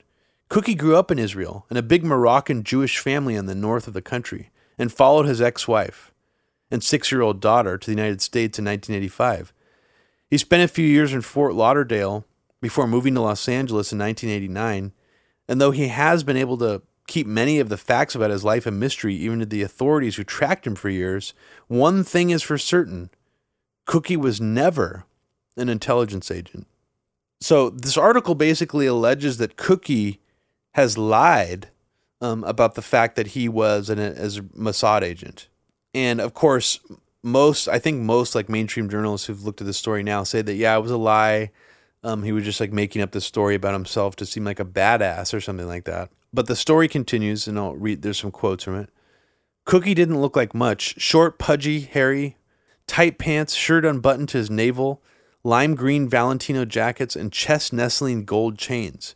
So just, you need a little bit of backstory here. Sorry, I fucked this up. Heidi Fleiss was involved with this ecstasy dealer. He basically became her enforcer. He was also involved in prostitution rings and pretty much every type of organized crime you can imagine, but primarily ecstasy. But they originally met because she ran a beeper shop, a pager store. And of course, as a drug dealer, top dog drug dealer, he would go to all these different pager stores and he recognized her. I guess that's how they forged their relationship. This article alleges that Heidi Fleiss and one of her companions thought Cookie was a moron, and he concocted the tale about him being a Mossad agent so that they would trust him and think he was a badass, essentially. The article goes on to say, Heidi Fleiss, who has had little bad to say about Cookie, says she never believed his Mossad yarn, but did make use of it. I had a lot of enemies, she says. Sometimes I needed to find out something about a girl, and he'd help me. So that's one side of the story. Here's another different variation on his potential Mossad credentials. This is from the Jewish Journal. There's a Heidi Fleiss Hollywood Madam documentary by a British filmmaker named Nick Broomfield. It came out in 1995. This is what Broomfield told the Jewish Journal. Ogard was Ivan Nagy's enforcer, and when he defected to Heidi after the film came out, I actually ran into him at Heidi's lingerie store in Santa Monica. He was quite charming, a little jittery. He hadn't seen the film yet, but he had seen our surveillance cameras. The rumor around town, and certainly Heidi believed it, was that Cookie had been a Mossad agent. So just stopping really quickly. So this is a different variation of that, where apparently Heidi Fleiss did believe he was a Mossad agent. The article goes on to say, according to a U.S. customs agent familiar with the Orgad investigation, there was no such evidence of such an association, but Orgad, a.k.a. Tony Evans, a.k.a. Cookie, a.k.a. the Keebler Man, had succeeded, certainly in the 2 years prior to his arrest, and probably for several years before that, in creating an ecstasy trafficking organization of breathtaking efficacy and sophistication. Orgad's credit card statements, say customs investigators, show that he spent hundreds of thousands of dollars a month flying from homes in Los Angeles, New York, and Miami to tend to his business interests in Las Vegas, Phoenix, and Austin, and as far afield as Paris, Luxembourg, Amsterdam, and Tel Aviv, recruiting strippers and later lower middle-class suburban couples in their 30s and 40s. Orgad outfitted them at malls, trained them as couriers, and pumped millions of ecstasy pills manufactured in the Netherlands into virtually every major city in the country, say Customs and Justice Department spokesman. So the article basically goes on to say how sophisticated Orgad was at removing his name from all these different operations. And in it, they don't say that, this is something that someone with intelligence experience would know how to do, but it's the article kind of bounces around a little bit about this overall idea that why are so many Israelis basically involved in the ecstasy trade. The article says, ironically, Israeli immigrants were perhaps the first to achieve dominance in both markets, although one can argue as to which of these markets ultimately had the greater impact on illicit drug use in the United States. Expected to go to jury this week in L.A., an L.A. federal court, is the case against Gilad Gadassi, 26, of Woodland Hills, who was arrested May 6 and charged with conspiracy to distribute more than 118,000 ecstasy tablets. And last week, police in New York arrested two Israelis, David Roish, at 28, and Israel Ashkenazi, 25, for possession of 450 pounds of E, more than 1 million tablets packed into 8 duffel bags and a suitcase. Also earlier this month, New York prosecutors secured a guilty plea from another Israeli, Sean Erez, who, according to Justice Department documents, had used Hasidic couriers to import more than 1 million tablets between late 1998 and June 1999. In May, DEA agents arrested Odad Tuito, another major trafficker ostensibly based in Los Angeles and New York. Cookie Orgad, according to the U.S. Attorney's Office, had forged ties with the New York-based trafficking group led by organized crime figure Ilan Zargar. Fordham Law School professor Abraham Abramofsky, who has studied Israeli organized crime both in Israel and in the United States, told the Journal that Israelis may have become aware of ecstasy use in Europe as well as in Israel long before Americans. Hence, not only were Israeli youngsters among the first to use the drug at raves, but Israeli criminals were quick to recognize an opportunity to exploit a new market and to work out the mechanics of manufacturing, smuggling, and distributing the drug. Some of this involvement may be related to the former diamond smuggling operations. Abramovsky says, ecstasy tablets, he explains, are quite small, lending themselves to the same smuggling techniques long reserved for diamonds. In addition, he says, the drug seems to move along the same routes as the diamond smuggling trade. The pills, moreover, are marketed rather ingeniously, often with designer labels or pop culture icons imprinted on them. One batch of E even had Jewish stars on them. So I could spend the rest of this podcast going over every single example of people associated with the Israeli government being caught trying to smuggle large quantities of ecstasy into the United States or other countries. That would take up many, many hours. There are just so many examples. I mean, you can look them up online. A Google search will find most of them. A lot of these articles are, since I did this research in my doc, have actually been pulled offline. So one of these days I can compile some more detailed show notes. I know I don't usually do that when I do these episodes. I really should. But I have, way back machine versions of all these articles because I saved links to them. And just so you guys know, a lot of those clips at the beginning from that press conference talking about 6 Israeli nationals who were arrested by the NYPD for one of the, or what they said is the biggest ecstasy bust ever in New York State history. That was actually from the year 2000. And that was provided to me by Twitter user DJ Thermal Detonator. But just truncated version of what I could go on and on and on about.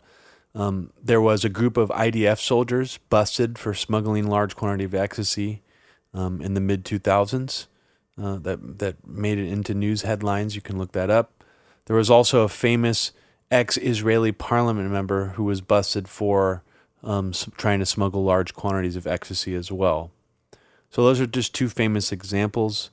And of course, we have the biggest ecstasy dealer ever in the United States, basically the Chapo, the El Chapo of ecstasy in the United States, going around telling people he was a Mossad agent. And basically having that reputation and doing things and behaving in ways and using methods that were so sophisticated that it appears that he had some kind of intelligence background. But let's move on to other shit now. I mean, just to sum up this whole thing about ecstasy, because now I'm just going to move on to these other allegations about what else these art students were actually doing. What were some of these other Israeli cutout operations doing, like Urban Moving and even Zoomcopter? That one's just a mysterious what the fuck one, where it's a mall kiosk that sold little miniature helicopters that was an Israeli cutout. No one really knows what the fuck those guys were up to. The question remains, why were the art students so focused on the DEA specifically?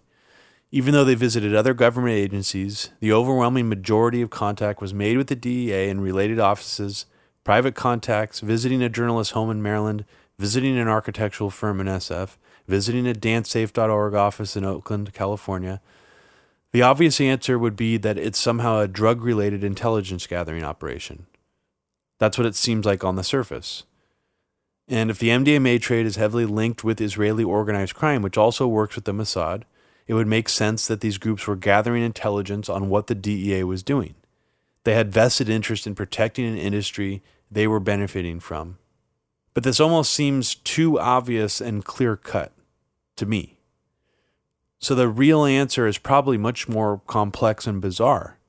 Others, like Christopher Ketchum and other journalists, have suggested that this was all some kind of smokescreen to draw resources from the U.S. government to hide their more important operation, which was tracking al-Qaeda suspects and operatives inside the United States. The problem with this theory that I see is that they were mostly fucking with the DEA. Some other government agencies thrown in the mix. Why wouldn't they mostly fuck with the FBI if they wanted to draw resources away? People who would normally be looking at terrorism-related cases. Why would they be fucking with the DEA? Why would that have any effect whatsoever on the FBI noticing or not Israelis spying on al-Qaeda suspects in the United States?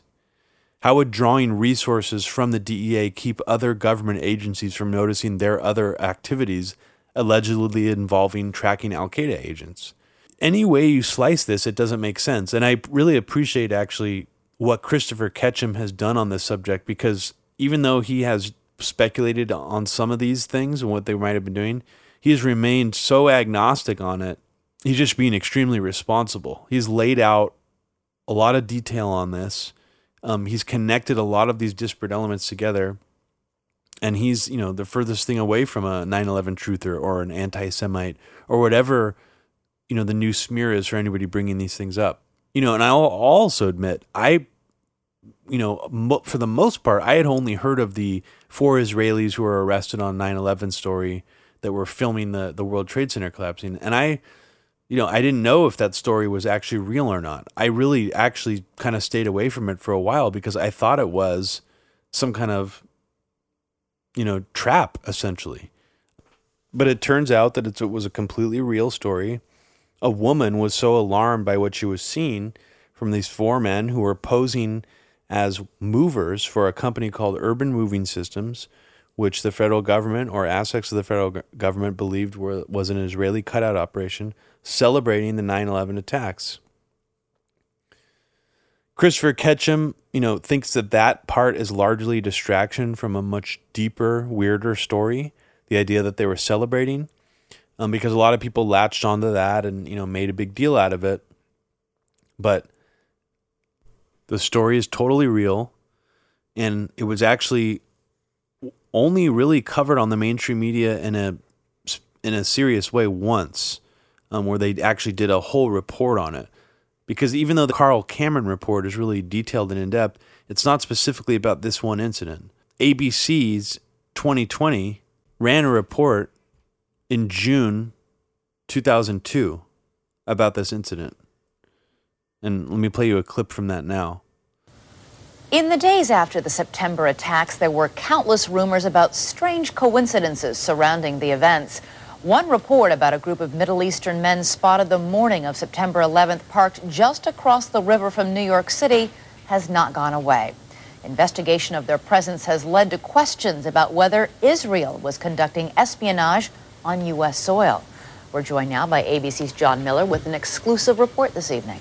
That's right, Elizabeth. This is a case that took the FBI and the CIA more than 2 months to sort out, while 5 Israelis waited in jail. It began when this woman was watching the Twin Towers burning from her apartment in New Jersey. She noticed 3 men on top of a van, posing for pictures with the towers burning in the background. And I could see that they were like happy. They didn't look shocked to me. They didn't look shocked. I thought it was very strange. The witness called police, who stopped the van hours later and arrested 5 men. All 5, it turns out, were Israeli. They were turned over to the FBI. Sources tell ABC News during a check of national security databases, some of the men were listed as having had connections with Israeli intelligence. At the FBI, that set off alarm bells. The FBI needed the answers to 3 important questions. Who were these men? What brought them to that parking lot on the morning of September 11th? And did they have any advance knowledge of what was going to happen that day? The men said they were just taking pictures at the time. They said they worked for a company called Urban Moving. The FBI obtained a search warrant for the company's offices. 2 SUVs were filled up with between 9 and 12 boxes and computers. Not long after the arrests, the offices of Urban Moving were simply abandoned. Almost everything was left behind. In jail, the 5 Israelis were repeatedly interrogated and given lie detector tests. Stephen Gordon was their American lawyer. They were asked questions if they had ever been approached by or hired by any non-United States intelligence community. While there is still some debate among American intelligence officials, many investigators believe some of the men were part of an Israeli operation aimed at monitoring radical Islamic charities that support groups like Hamas, something lawyers for the 5 men and the Israeli government strongly deny. These 5 Israelis were not involved in any intelligence operation in the United States. The story is simply false. In the end, the FBI concluded there was no evidence that any of the 5 men had advance knowledge of the September 11th plot. After 71 days, the 5 Israelis were deported, leaving some ruffled feathers among both U.S. and Israeli officials.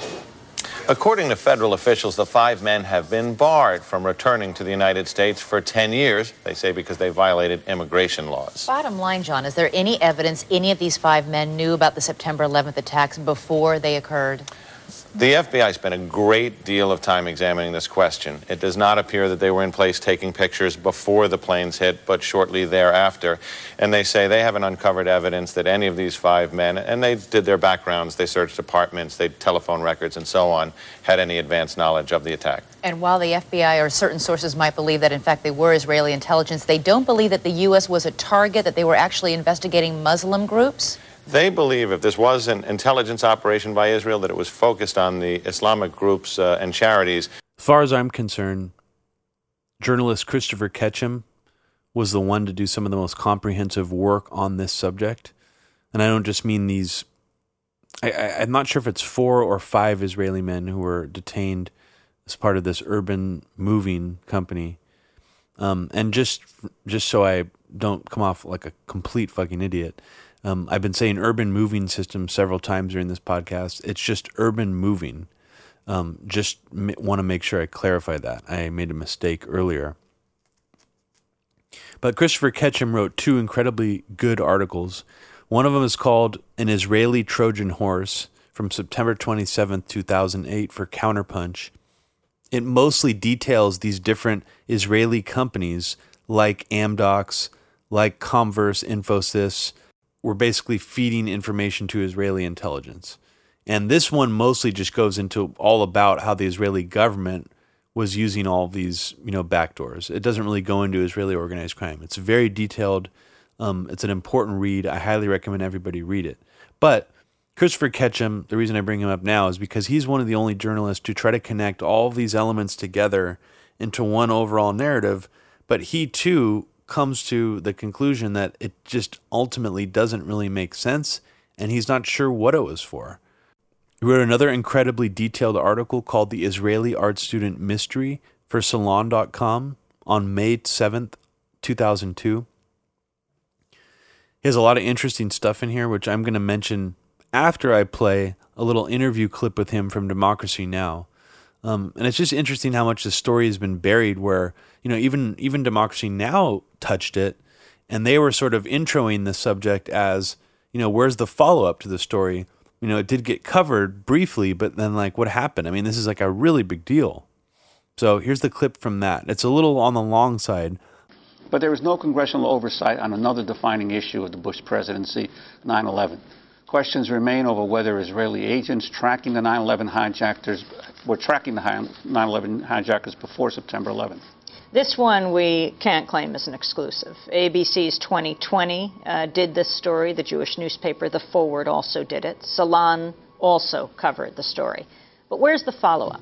Freelance journalist Christopher Ketchum has just published a comprehensive piece on this story in the newsletter Counterpunch. The article highlights various interconnected stories. The 5 Israeli movers who witnesses say were cheering after the first plane struck the World Trade Center, the so-called Israeli art students who were living in concentrated areas where hijackers were living in the United States, and how 2 of the hijackers ended up on the watch list weeks before 9/11.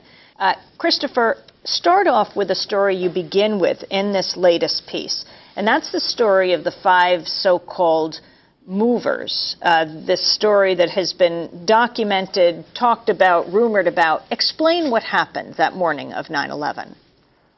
Sure. Let me just preface this whole conversation just to say that the Counterpunch article does not pretend to provide readers with a definitive smoking gun for these allegations. Rather, what I've done is gathered all the available information on the matter, that is the disparate media reports that you mentioned, leaked documents from FBI, CIA, and the Justice Department, conversations with former intelligence officials and current FBI officers. Now, the upshot of all this available evidence is this. The Israeli government likely was conducting some kind of spy operation on U.S. soil in the run-up to the September 11th attacks. The purpose of the operation was to identify and track Muslim extremists, possibly including members of al-Qaeda. Now, the best evidence that we have for this is, in fact, the story of these 5 moving men. Now, 3 of these guys were seen on the morning of September 11th, just after the first plane hit the North Tower, quote-unquote, celebrating on the New Jersey waterfront. Now, I put the quotes around that because it comes from a FBI BOLO, or Be On Lookout, an alert that was put out regarding these men that day. The celebration apparently consisted of high-fiving, according to one FBI official, of holding up cigarette lighters as if they're at a rock concert. So remember, the plane has just hit the tower, exploded in the tower, and these 3 men are behaving rather oddly. Later in the day, they were picked up. 2 other men had apparently joined them in a van. The case was immediately handed over to FBI counterintelligence. The men were held for 71 days. They were repeatedly interrogated. They were, they repeatedly failed lie detector tests. And then after those 71 days was up, they were sent home, apparently under pressure, or because of pressure brought by the Israeli government and by certain players in the U.S. government, and the story sort of disappeared from there. I mean, 2020 covered this. Chris Ketchum, you say, you quote the officer who arrested them, named DiCarlo. You say, according to DiCarlo's report, this officer was told without question by the driver of the moving van, Sivan Kurzberg, "We are Israeli. We are not your problem. Your problems are our problems. The Palestinians are the problem." Right. Well, what's interesting there is that you recall after the first plane hit, no one really thought that this was a terrorist attack. I mean, most people thought, and I was there, on the Brooklyn waterfront watching this whole thing. Everyone thought it was an accident. These guys, when they were interrogated by FBI, told them that, essentially said that they immediately knew it was a terrorist attack. And they actually told FBI that the reason they were celebrating was because the attacks would be beneficial to Israel, that it was a, quote, a good thing for Israel. That's according to the FBI spokesman who spoke on the record about this. And that it would bring sympathy for Israel's political agenda in the Middle East. And if I can interrupt, I'd like to bring in Mark Perlman to the conversation. Mark, it was your newspaper that the Forward that first broke the story that the FBI thought that at least a couple of these people were Mossad agents. Could you talk about that and how you uncovered that information? Yes, we ended up writing a story in March of 2002 after several months of reporting, because when this incident happened, obviously a lot of people were intrigued, including journalists, and so everybody was trying to find more information about this. And I've been talking to sources and trying to find out a little bit more, and after a while I was able to confirm that according to the FBI, 2 of those movers were identified as Mossad agents. And they were interrogated about it. Obviously, the circumstances around the interrogation, there was a lot of panic after 9/11. People were looking for suspects everywhere. So the reports about exactly how they were behaving and what they said, we should be a little bit careful about this right. Because, and so what I tried to do is go beyond the reports about them smiling and high-fiving and so on, because I had my doubts about this. I still have them, by the way. And so what I did was try to back up the information I had that they were indeed recognized as Mossad agents who were essentially tracking a Muslim activist in the New York, New Jersey area, which was known to be active since the mid-90s, and so that we eventually were able to piece the story together and go with it. And what eventually happened to the 5 men? They were sent home to Israel in, I think, November, if I remember, allegedly for immigration violations. And they're home. We don't have much time, and I wanted to get to an another story, which was a story of the so-called art students, Christopher Ketchum. Very briefly outline this parallel story. Well, basically, the phenomenon of the art students, for want of a better phrase, because it is truly a mystery. Even to me, I'm a complete agnostic about this part of the story. The so-called art students were young Israeli men and women who were traveling the country. They were identified by the Drug Enforcement Agency as repeatedly attempting to penetrate government offices, including DEA offices, and to try to sell art, these cheap knockoff oil paintings, to government officials. Now, after September 11th, when in the wake of these sudden attacks, investigators began to go back and look at the nexus of art student activity with the nexuses of the activities of the future hijackers, or the 9/11 hijackers. And what they found was that the art students, in many cases, were living in very close proximity to the September 11th hijackers. Many of these art students were moving large amounts of cash. Some of them were reportedly, according to Le Monde, carrying cell phones provided them by the vice consul, an Israeli vice consul in the U.S. Many of them were trained, highly trained in electronic intercept and intelligence work that was far beyond the compulsory military training required by Israeli law.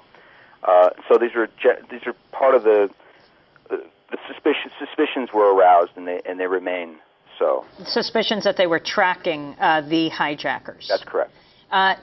Let's go to Alexander Coburn. You have published this piece. It is titled Cheering Movers and Art Student Spies. What did Israel know in advance of the 9/11 attacks? Who were the Israelis living next to Mohammed Atta? What was in the van on the New Jersey shore? How did two hijackers land on watch list weeks before 9/11? Who shut down Fox News' Carl Cameron? We just have 2 minutes, but talk about the way the media has covered this, why you chose to cover it, and that last story of Fox.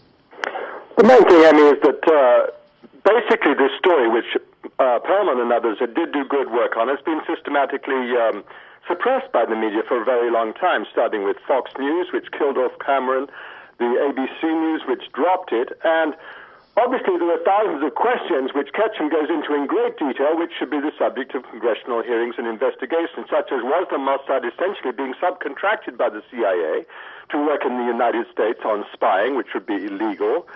How much did the Israelis really know? If it was a good thing for Israel, maybe they withheld the final news that the thing was going to land. That's a speculation, of course, but it should be investigated and probed. It's absolutely extraordinary that Ketchum's story, which has been worked on, which is a very long and complex story, could not find any outlet until a Counterpunch, which is what we're here for, could publish it. It's obviously the main reason is the word Israel. People drop it like a hot potato. As soon as you hear people saying it's a good thing for Israel, you get the whole lobby came in and had those people whipped out of the jail and sent back to Israel. And since then, all questions regarding it had been systematically choked off. I think that's the sort of journalistic powder cake. So Alexander, this story that you've published, first was going to go to Salon.com, then The Nation? That's what I understand from Christopher. Yes, that's true. Christopher Ketchum? Yeah. The editors didn't feel that there was any news here. So that's interesting that not even Salon would publish that story. Even though there is a story currently still on Salon, like I was saying, called The Israeli Art Student Mystery from 2002, written by Christopher Ketchum. So I'm going to basically wind the podcast down now with just some extra facts to just, throw out there to see if, anyone could follow this information up and explore it themselves. There's so much more out here. I mean, I'm just looking at my notes. I didn't talk about maybe 2/3 of what I have in here. Most of it's just, the same type of info that I've already talked about, just different cases, different incidents. Yeah, it's really unfortunate that this story just sort of disappeared. And for the last 2.5 years, 3 years, we've had this manufactured story about Russia penetrating every aspect of American life to sway our politics here. that's 99.9% fucking bullshit. That's just been dominating the news cycle. And yet this story just totally disappeared. Dateline covered it. Fox News covered it. Democracy Now! Covered it. Counterpunch covered it. A few other little outlets covered it. And it's gone. Shit's gone. So there's actually another federal memo that got leaked from the Office of the National Counterintelligence Executive, ONCIX.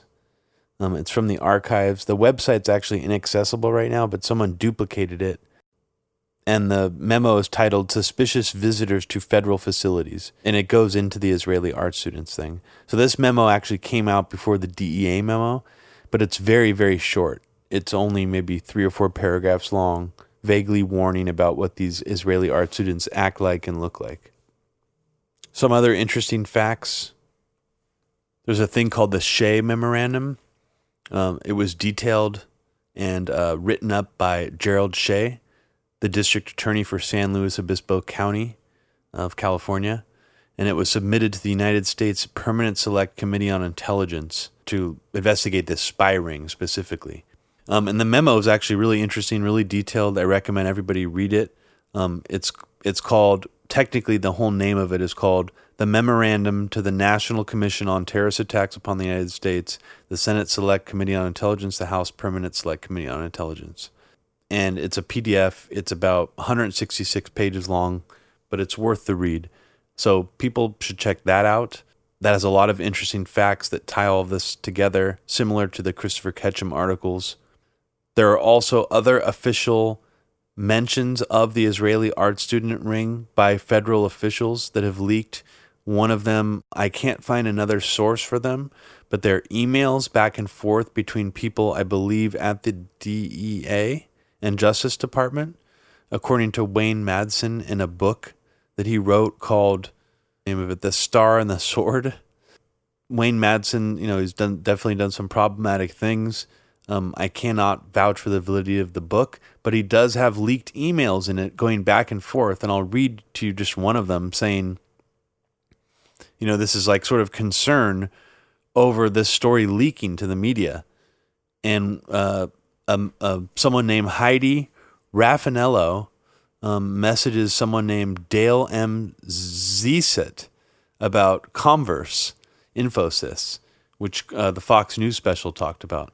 And she says, as you may have heard, security program is briefing the administrator tomorrow morning on the Israeli students' investigation to include T2, S2, Converse, and JSI. This was a result of the Fox network expose on Israeli counterintelligence activities.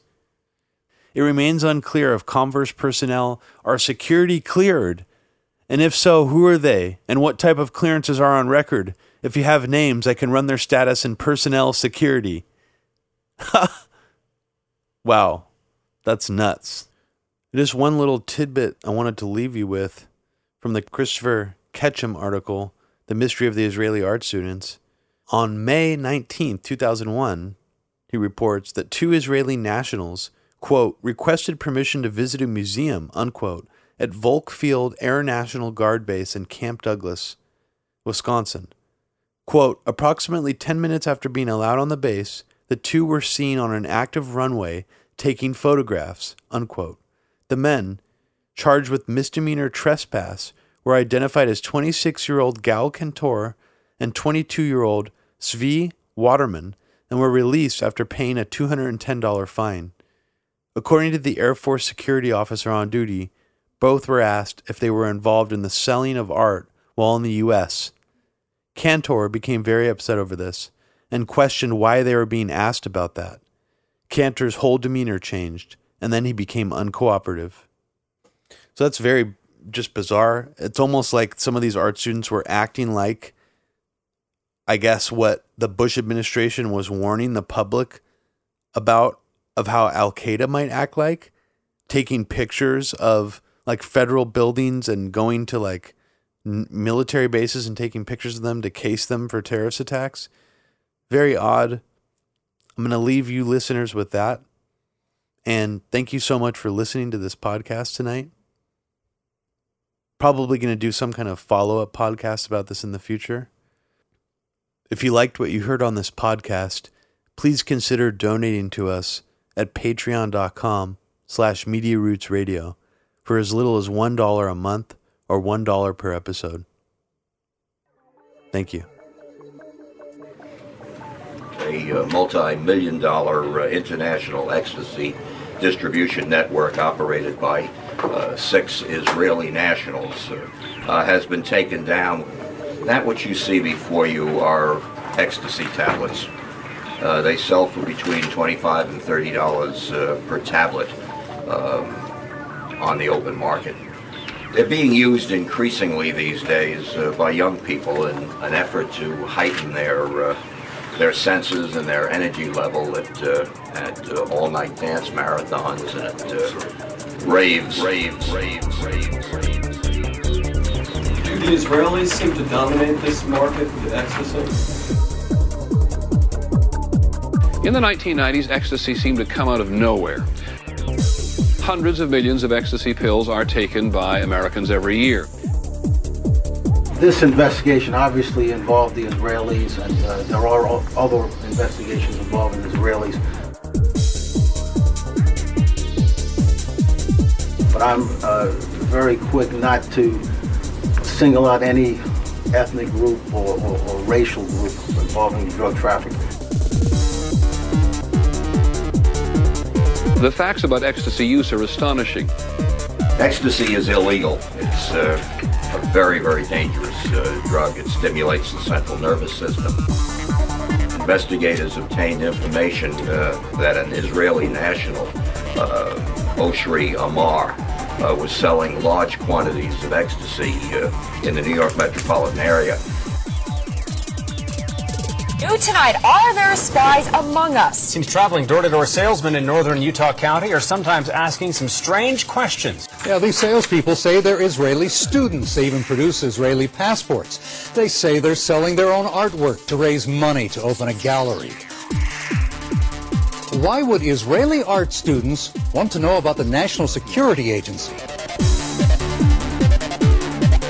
Gail Black of Eagle Mountain bought this painting from one of those Israeli students. And then afterwards I thought, oh, what did I do?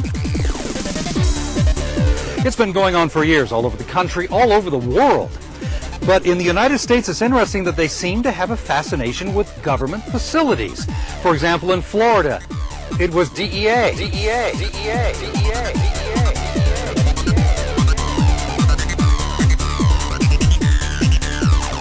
Could you go back? You mentioned students selling art. What was the connection again to the... Officer Matt Showerhammer of the Saratoga Springs Police Department got no confession when he caught up to a group in his town. They looked like everyday college students. But he discovered they're no artists. I said, if you're actually an artist, why don't you draw me something?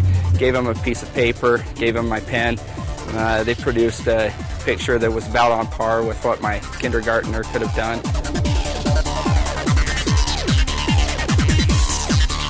There's a report that was circulated, it has now been disclosed by the DEA, that reported that over the course of a year and a half, numerous federal agencies had encountered individuals who refer to themselves as Israeli art students. And they began to ask questions and attempt to sell their art. And we reported that this was a dynamic that had been described by government documents as an intelligence gathering operation. The first part of the investigation focuses on Israelis who say they are art students from the University of Jerusalem and Bezalel Academy. Essentially visiting these facilities, military installations, FBI, DEA, INS, both the publicly listed addresses as well as some that are not made public, and those particular facilities are intended to be kept secret. They repeatedly made contact with U.S. government personnel, the report says, by saying they wanted to sell cheap art or handiwork. Are you familiar with this issue? There were a bunch of Israeli art students involved in espionage and may have been following Al-Qaeda. Deportation of Israeli art students spying in the U.S., and should this worry us?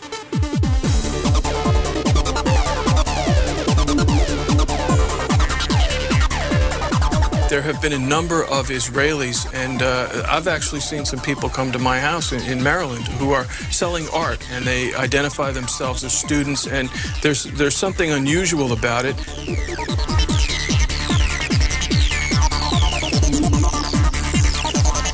The majority of those questioned, quote, stated they served in military intelligence, electronic surveillance intercept, and/or explosive ordnance units.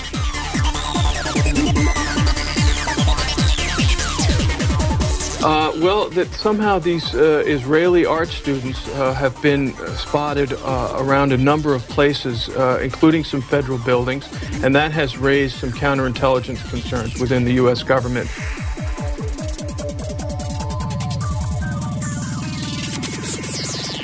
That perhaps the Israelis have been conducting some type of intelligence collection activities.